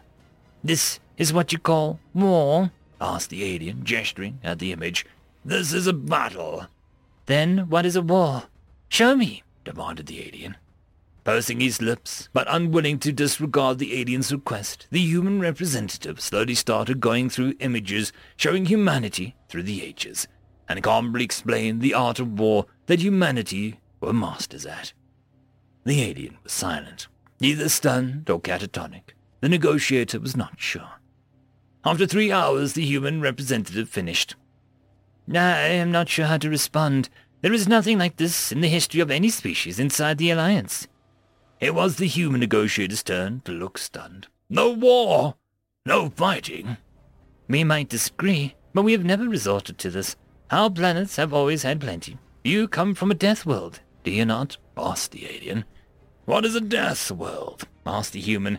A world where life did not cooperate, but rather contested and fought for resources. That is what humanity is. Most of those planets destroyed themselves in time. It was thought until now that death worlds could not sustain complex life. My planet has gone through 6 separate extinction events. After each one, the planet was nearly devoid of life, said the human. I need to talk to my government. I do not have the appropriate response to this. The alien quickly got up and retreated from the negotiation table. The guards outside were escorted back to its ship. The human representative looked down at the table and sighed. Turning to the communication console behind him, the image of the human council appeared. They had been watching the proceedings. I don't think it's going to be that difficult to get their mining resources, said the human negotiator. There were a few nervous laughs from the council members. The oldest man sitting at the center couldn't contain himself and burst out laughing. This is too easy, he said between bouts of mirth. The negotiator allowed himself a small smile. Indeed, it looks like the same threat to humanity remains. We have nothing to fear in space but ourselves. The polluted and decrepit Earth, devoid of all life but those microbes that could live inside of a toxic waste and nuclear radiation on the surface of the planet, joined the counselors in silent laugh. She had taught her children well.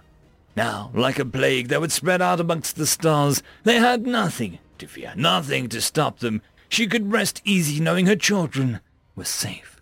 Even if they did manage to destroy themselves, the microbes on her surface would survive. They were, after all, her children as well.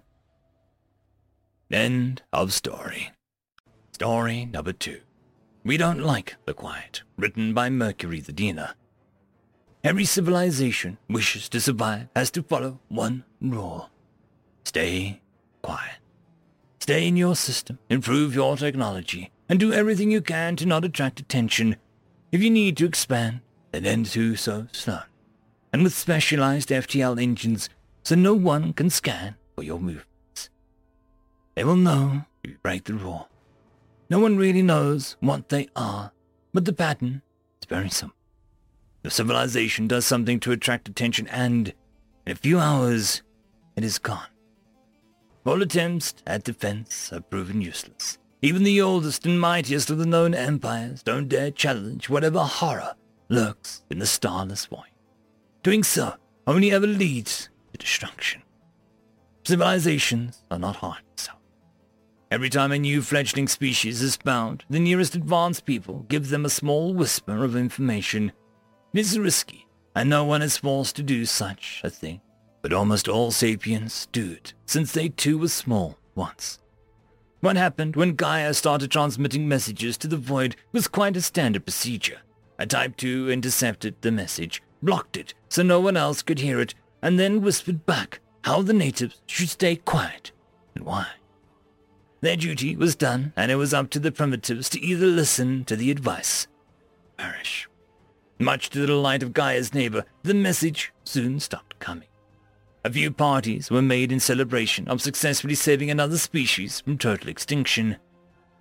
After 10 years, the parties ended.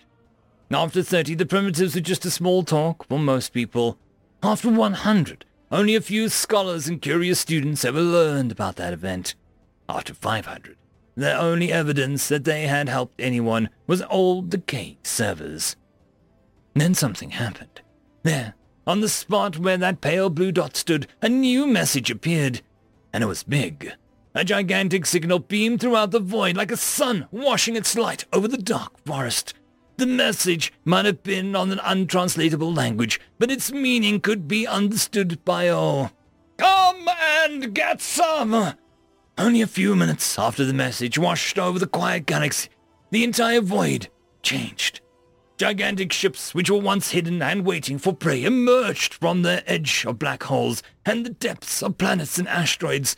Entire stars and planets which were once thought to be part of common solar systems revealed their true identity as war machines of unimaginable scale.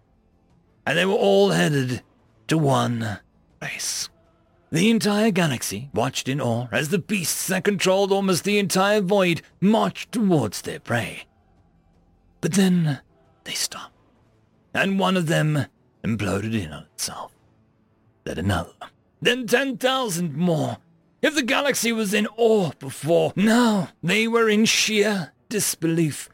There, on an interstellar void between Gaia and the rest of the galaxy, a truly gigantic fleet stood against the great monsters. Both sides fought fiercely as the unstoppable force of the void clashed against the seemingly unmovable defense of the Gaians. And there they stood, two titans clashing in the void, while the very fabric of the galaxy bent under the pressure of the battle. By the 10th year of fighting, however, the monsters slowed down. It was a small difference, but it kept growing. By the 15th year, the Gaians were destroying 2 enemy ships for every one they lost. By the 18th year, it was over. Gaia had won. The other civilizations stood in stunned silence. Some were too scared to attract the attention of this new predator. Some were quietly making plans to serve their new overlords. Most were just too shocked to react. Another message came through. This time it was written in all sapient language. Sorry, we don't like the quiet. End of story. Tales from Outer Space 1427. The Last Nights of Castle Verdant, written by Argus the Cat. More stories, huh? Okay. Let me tell you about some humans. 30 cycles ago, my people and a human nation were at war. Not overly uncommon, I know. Wars just tend to happen sometimes, especially when one side thinks they can win, like the humans did. They were a strange bunch, for humans. Most human nations or empires aren't really human at all. They're an S-type species, willing and eager to mingle with anyone else they happen to meet in the great galaxy. So they tend to show up as part of councils and federations a lot, and their worlds are usually only about half human and half other. This one, though, they were human, only human, and proud of it. Well, their military figured that they had decent chance of taking some of our mining sites. And yeah, it's a big galaxy, and they could have just found some other ones, but these ones were closer. And they came with convenient labor to staff them once conquered. So the Rathans, the humans, they attacked, and we fought back. And after 8 cycles, we won. Now, their government was a big split. After the war turned against them, a lot of their military recruits were just people who wanted to protect their homes and families, who didn't buy the propaganda at all. But some of them, well, they were a bit darker. Almost an R-class species on their own, you know. And they took most of the power and authority and pushed for more and more extreme measures to fight back, no matter how dishonorable.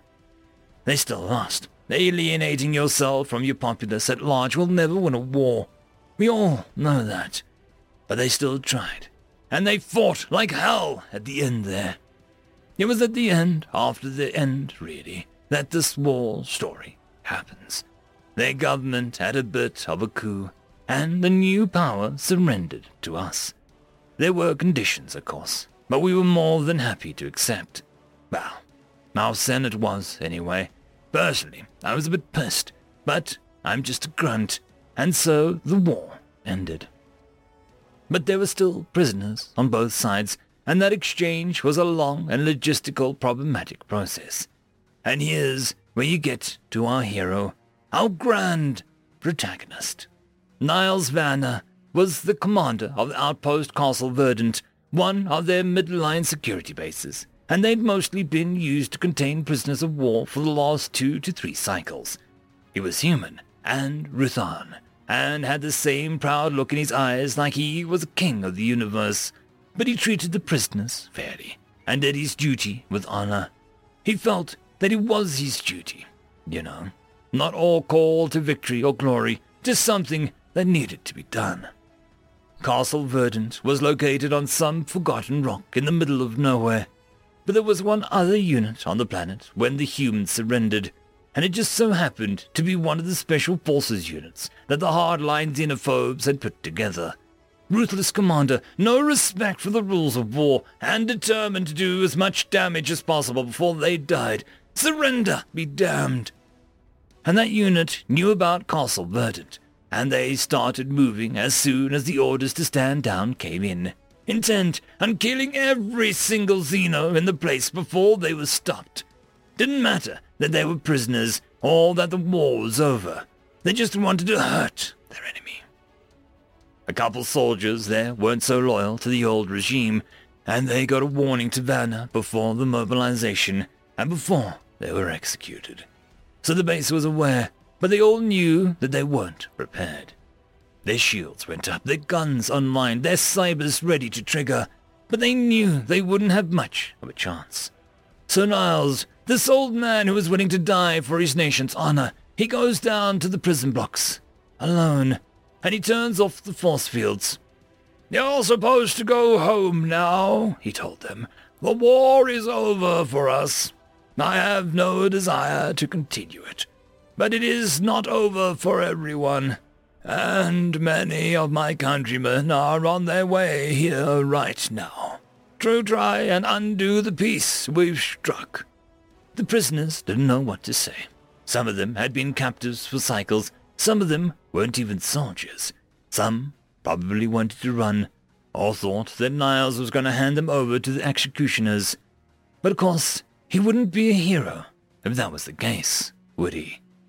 His men, his loyal soldiers and dutiful guards started coming into the block, all of them armed, and the prisoners almost rioted, until the first guard handed over his rifle to the alien in front of him. "As we are no longer enemies," Niles told them, "I see no problem in deputizing you for police action." There was a thick silence in the room then, I imagine. "We have enough guns. We do not have enough arms, enough minds or eyes. I will not allow our pride to be blackened by these men." He spat the word out. "And I will not allow the rules of war to be violated here." And with that, he turned and walked out as his men released and armed the prisoners. We know now that this wasn't enough. The special unit with their cutting-edge gear and suicidal willingness to die, if it meant harming their enemy, overwhelmed them. But what's important is that they overwhelmed them eventually. Castle Verdant held for a fifth of a cycle. The battle did not pause for that entire time. Their techs shredded the AIs of the invaders. Their snipers took dozens of their officers and motivators, and their soldiers, their fighters, human and Lulak alike, stood and fought to the last breath together. They painted the countrysides and hallways with bullets and beams and blood, even as they shed their own. A fifth of a cycle. The humans called it a 7-week stand. They fell back deeper and deeper into the base, even as their shields fell and their walls crumbled. They refused to give up. Niles, well, he had his offers to surrender, broadcast through their net by the Specs hackers. Every human there knew that they could just open the gates, turn over the alien scum, and be spared. But none of them tried. And when our soldiers showed up to take custody of the prisoners, and their reformed government sent down their platoon to oversee the transfer, well, it might have been the start of the war all over again. The sight of all those bodies of both our people dead side by side did not present a calming scene. I was there when we walked through the carnage. I remember thinking the humans had no honor to slaughter their prisoners like this. And I remember the humans spitting at the thought that our people would have committed this level of violence against simple gods. We were at each other's throats. It wasn't until two of us, myself and one other human, stepped into the inner stronghold in our sweep of the compound that we began to see the truth through our anger. There were 3 bodies there. 2 human and 1 Lulak, all charred to cinders.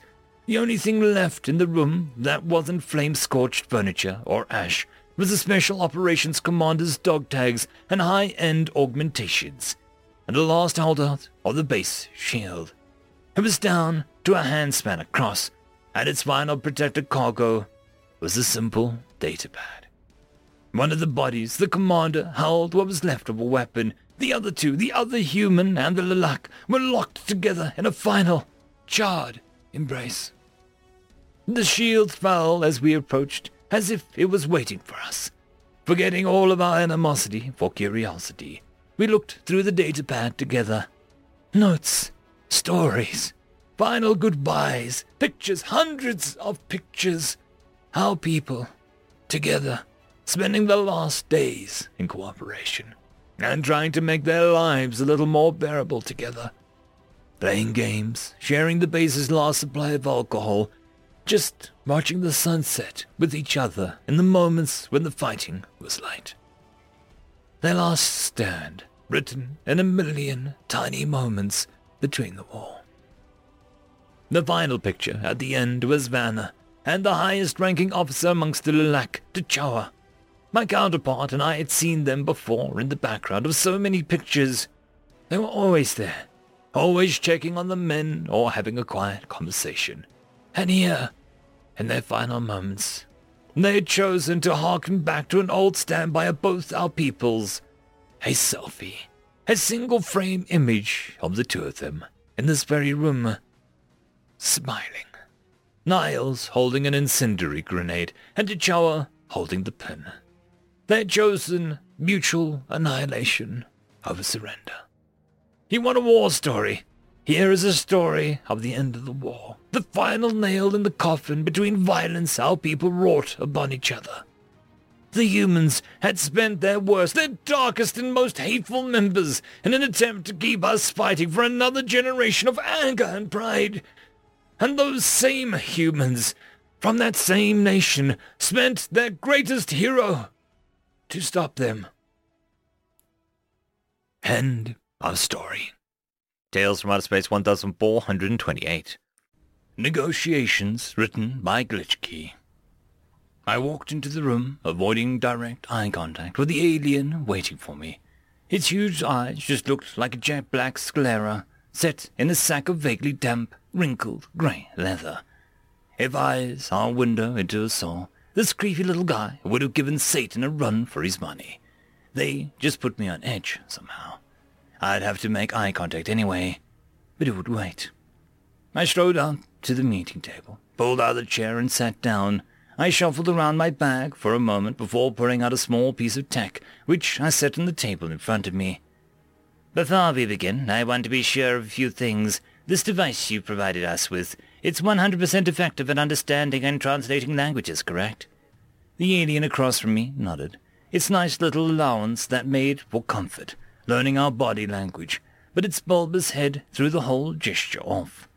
It made me think of one of those old inflatable toys with a weight on the bottom that would lean too far to one side before bouncing back up.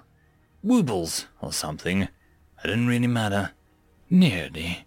We occasionally find a race with 1 or 2 concepts that it has trouble with, but that's easily smoothed over. I took a deep breath and waited a moment to compose myself. This whole thing was going to be more trying than not interrupting old Miggins up the street while he went on about whatever racist sentiment was in his head at the moment. One, or two. Okay, that's odd. The alien blinked. Eyelids came in from not just the top and bottom, but also the sides. That's just plain creepy. Reminded me of one of those really old movies they threw on the media blacklist pretty much as soon as First Contact started. Something in black, whatever it was. I remember seeing it as a kid, and that guy at the beginning had nothing on this alien's eyes. Have you already found something it can't translate? I nodded, then pulled out my communicator and scrolled through a few documents. I really needed to clean this thing out. Can't believe I didn't get around to it before coming to such an important meeting. Imagine the debacle that would result if I opened exactly the wrong thing. Never can know what that might be, honestly. I was thought, yes, mind humoring me for a few minutes? The alien steepled its hands together and leaned forward. That's just plain creepy. I wondered how they learned such context-specific body language.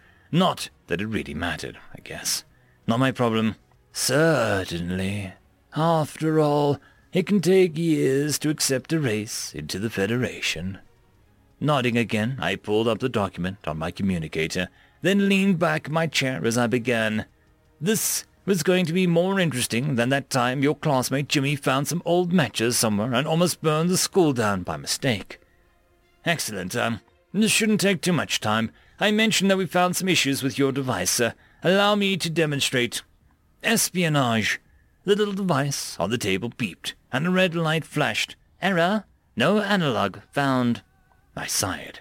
That one had been on accident. We just had the thing sitting in the conference room while we discussed the implications of the visit when it came up. But when something that simple for us to understand came up, we had to try more. Reverse engineering. Again a beep and a flash of red. Error. No analog found. Spycraft. And again with the beep. This was going to get irritating if I didn't speed things up a bit. Too bad we hadn't managed to find a mute option for this feature. Error, no analog found. Overwhelming force. Error, no scorched earth. Error, kamikaze. Blitzkrieg stealth. Mutually assured destruction. Acceptable losses. Pyrrhic victory. Guerrilla warfare. Encirclement. Entrenchment. Siege. The device gave off a series of distressed beeps, punctuated by rapid blinking of the little red light. I almost felt sorry for it. Almost. Too many errors detected. Rebooting. Running self-diagnostics. No discrepancies found. I paused and glanced across the table at the alien before looking down at the translator. This is going to hit harder than a washed-up Hollywood actor with no auditions and less money to hit rock bottom. Xenocide. The chair across from me clattered to the ground as the alien practically fell out of its seat. I didn't blame the poor thing. Of all the aggressive, militaristic words we tried, that was one of the ones that we least expected to translate. I mean, really, who has a word for the intentional extermination of an entire sapient species when they don't understand fundamental hostile international mechanics like spying? Why do you have a word for? What was all of that just now? I chuckled a bit while motioning for the alien to sit back down.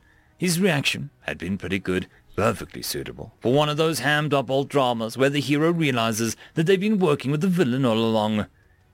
We were confused about that too, so we took a look at the information you sent as part of the first contact with us. We noticed something interesting. Every single race in your federation is carnivorous. Why is that? The alien seemed smaller somehow as it settled back into the seat. It looked kind of like a balloon slowly losing air. If that balloon was made of mouldering grey leather with eyes that made your spinal column decide it wanted a holiday in Fiji. First contact has always been made after sapient races make it to multiple worlds.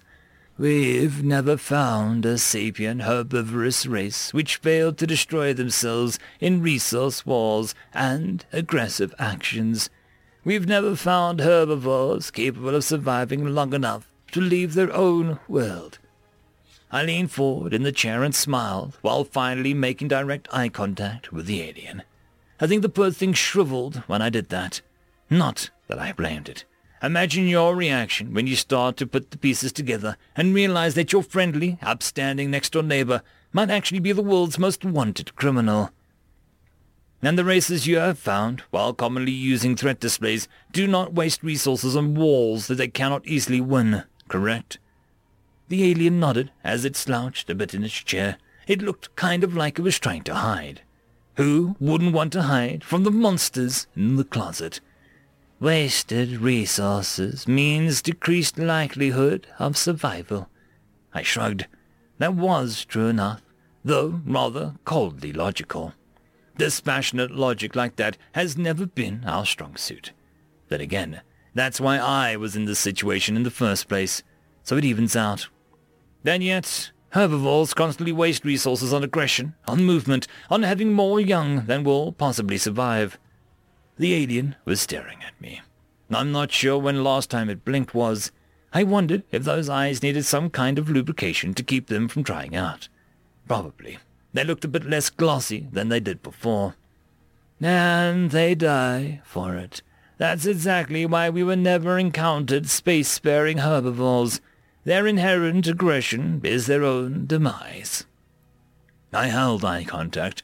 I would have almost sworn the alien was a weird statue right now. Don't know who would commission a statue made of old greasy leather, but I was sure someone with too much money and too little sense would give it a shot. Indeed, now back to the subject at hand. I'll ask you before we continue, what can you offer humans for joining your federation? The alien sputtered as it started moving again. I think it actually looked offended. Maybe it didn't see where this was going. Not that it really mattered, I guess. I mean, it probably mattered about as much as posting a formal complaint to a new corporate policy, which is to say, not at all. We've already sent the offer. You've seen that, I'm sure. I nodded and began to tap at a staccato rhythm on the table with my fingers. I never could remember where I learned the stupid tune. I've known it as long as I can remember, and it just moves into my head on occasion and sticks around, like that one couch-surfing friend who doesn't understand the idea of wearing out their welcome. And I'm asking, what else do you have to offer? The alien just shook its head again, staring at the device. I wondered if it was thought that we might have tampered with it, as if we knew how. The little thing was way beyond our current abilities. We had some scientists pry it open and look inside, just to be sure. Nothing. I'm not sure why you're... I raised my hand, cutting him off. Huh. Not sure why that worked. Did they learn that much of our body language? Really creepy. If that's the case, or maybe I just had it on edge. I don't know. I guess it didn't matter. May I have permission to connect my datapad to the ship's computers? The alien glanced away from me for a moment. I assumed it was checking in with his superiors somehow. Maybe it was psychic, to an extent. Or maybe they had an implant of some sort. We'd find out, eventually. Yes, if you like. I sighed. I guess that makes things easier for us. I didn't think anyone was going to like what I was about to do. This whole thing felt kind of like one of those hollow vids of an accident, where you know what's coming and don't want to keep going, but for some reason you just can't seem to stop and pull yourself away. Computer, show Hiroshima. A screen appeared in the air above my datapad. It started playing back an old, grainy video, shaky, taken by hand from an aircraft in a firefight. Below, you can barely see the city being blotted out by a massive explosion. A cloud of smoke, fire, and debris was rapidly climbing into the sky, billowing, growing, blooming into an eerie and easily recognized mushroom cloud. That's, you're using weapons of that scale on a population center. How recent was this? I shrugged and closed the video. The screen on my datapad went back to the document I had up earlier. Gotta love how well they managed to predict this whole thing.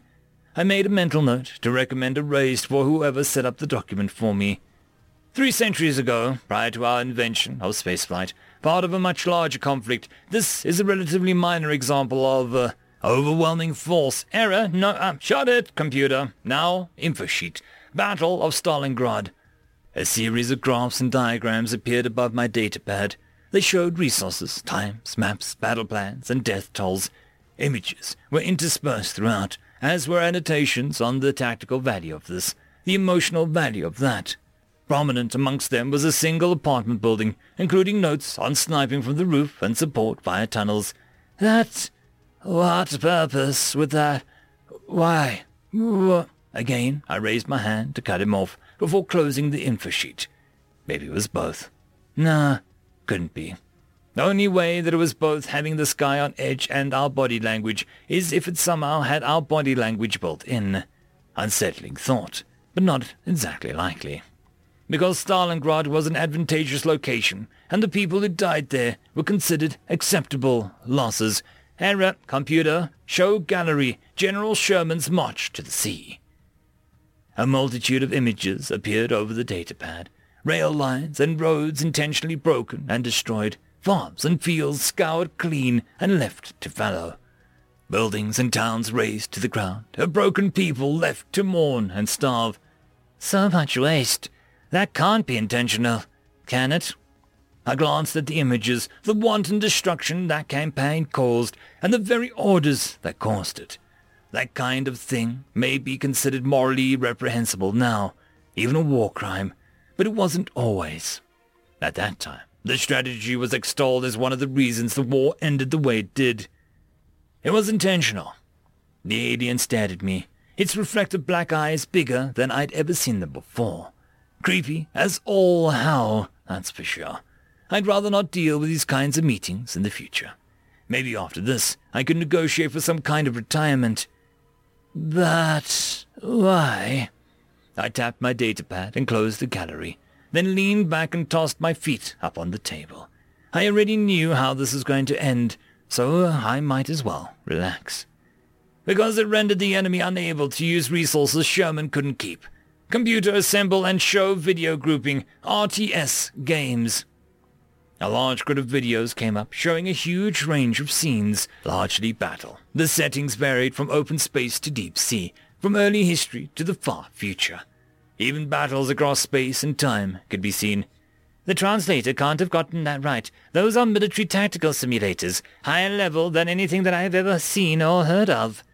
I laughed as I closed out all the videos and turned back to the alien.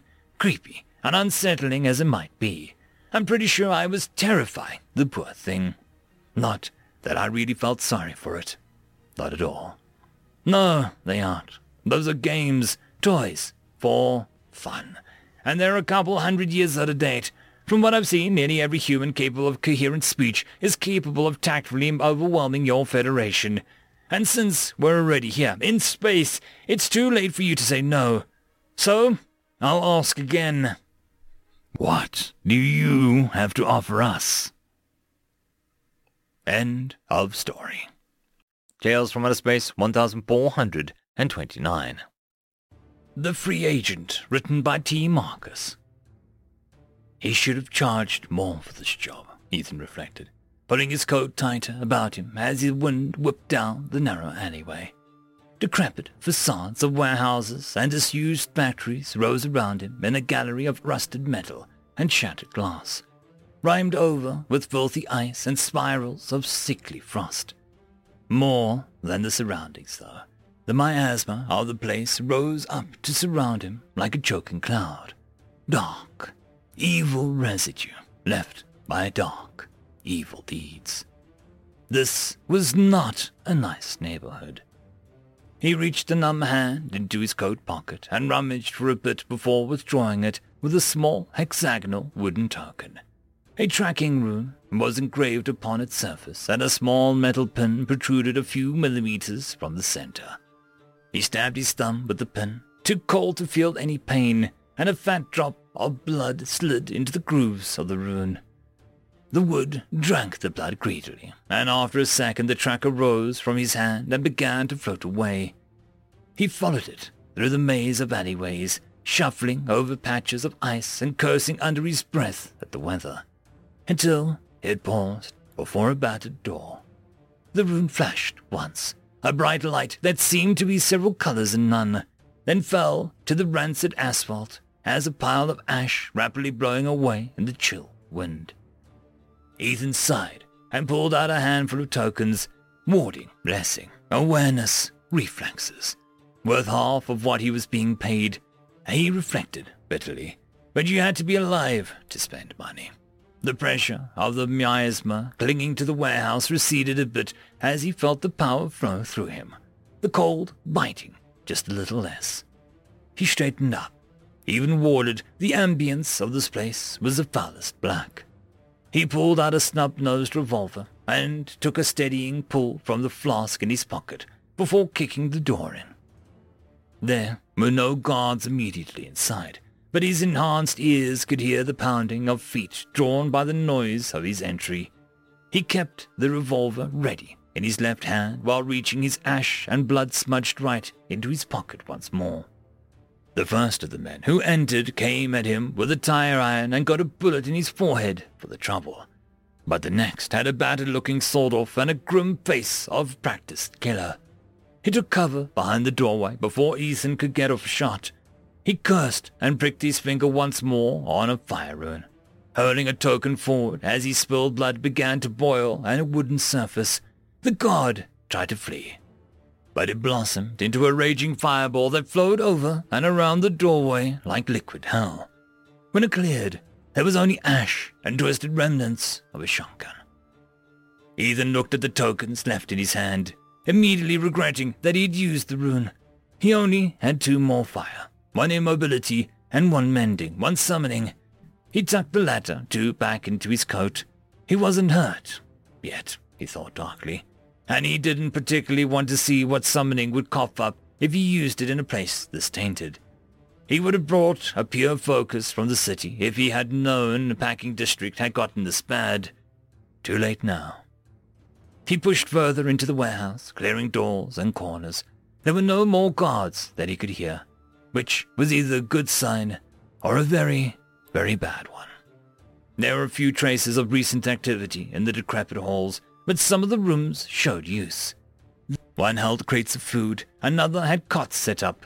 5 cots. 3 more, he mumbled, taking another pull from his flask, at least. He moved around the doorway to clear the next room and froze in place. This room had clothes in it, piles and piles of children's clothing, shoes, smashed pairs of glasses, book bags, all discarded, sitting silent and unowned in the cold. His hand began to shake as he reached for his flask again, but it slipped from his fingers as a pang of agony blossomed in his chest. Crap! Crap! Ethan wheezed, clutching his ribs and wincing. The old rune etched there was acting up. Now, of all times. Can't ever, it can just leave me alone, huh? He muttered, sullenly, straightening up again with visible effort. He felt beads of sweat on his face despite the cold, but as he made a wipe of his forehead, he found there was something in his hand already. A small, stuffed bear, careworn and missing an eye. He rolled his eyes and tucked the bear into a pocket in his coat. "Fuck you," he said to nobody in particular. "I don't need any help." Nobody answered because nobody was there. He moved further into the heart of the complex, the miasma growing thick enough to push through his fading ward. He felt a chill in his bones that had nothing to do with the cold, a creeping apathy that told him to lie down and sleep because he was tired. So tired. Ethan chuckled and kept walking, trudging forward through the drifts of old paper and rat droppings. The miasma was going to have to work harder than that, now that he had burned so much money getting here. He'd get paid, or he wasn't making rent next month, and that's all there was to it. He came to a large central hall and stopped short, the torrent of numbing darkness slapping him in the face like a fetid, wet rag. In the middle of the large space stood 3 men clustered around a complex-looking apparatus that was anchored over a deep-looking hole in the ground. Ethan saw it with a chill that the machine had restraints mounted to it. Small ones. "Aye, Mr. Carlyle," one of the men said, walking towards Ethan. He was wearing a well-tailored suit and fine shoes, and he spoke with an educated manner. The boss, then. His 2 guards took up the positions on either side of Ethan, shotguns held ready.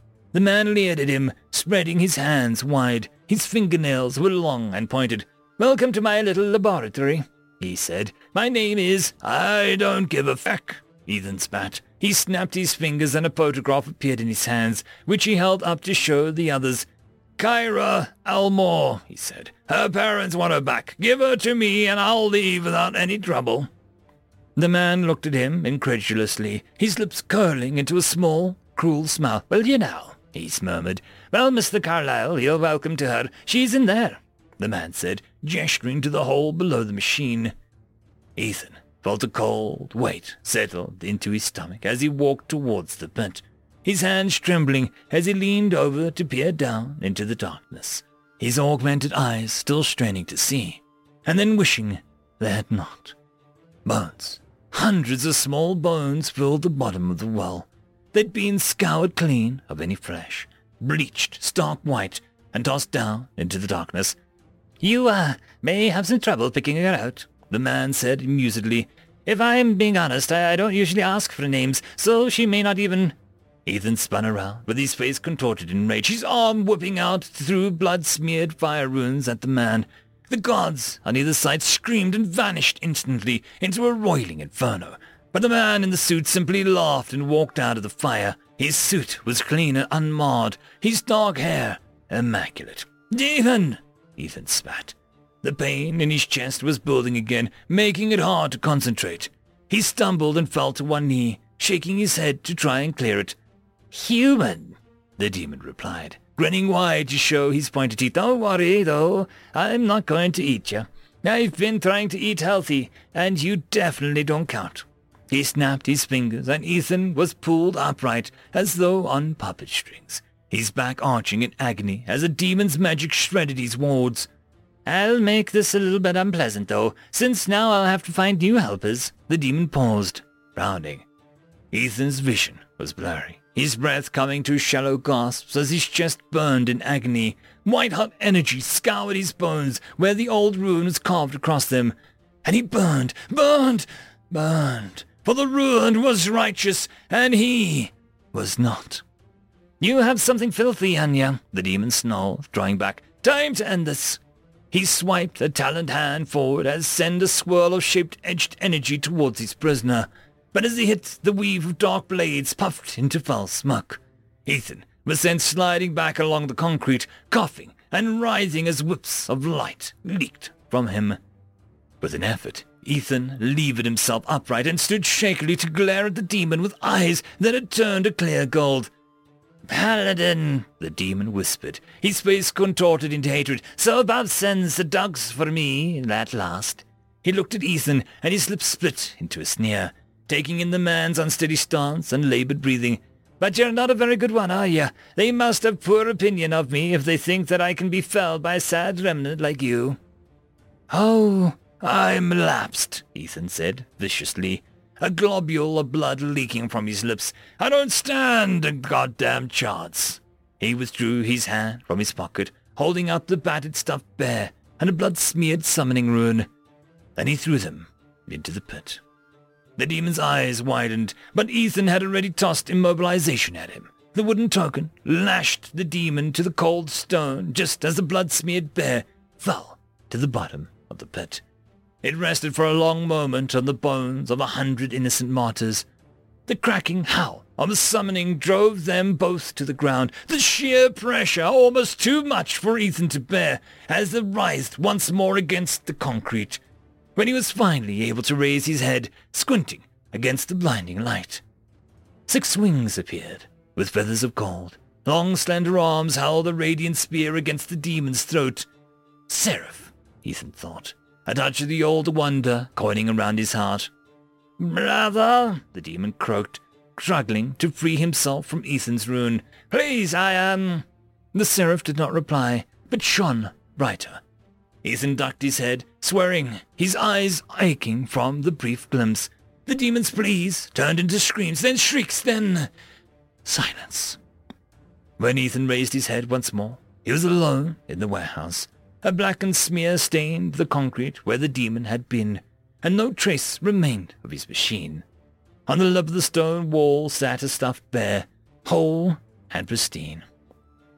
Ethan pulled himself upright once more, feeling the pain in his joints as he came to his feet. He stood with his eyes closed for a long moment, and in the periphery of his hearing there were whispers, a choir of voices clustering around him with insistent fervor. He opened his eyes and sighed, casting his gaze upward. Somewhere in the middle of all of that, he'd been sobered up. He had a splitting headache. "Fuck you," he said quietly, staggering out of the warehouse. "I work alone." End of story.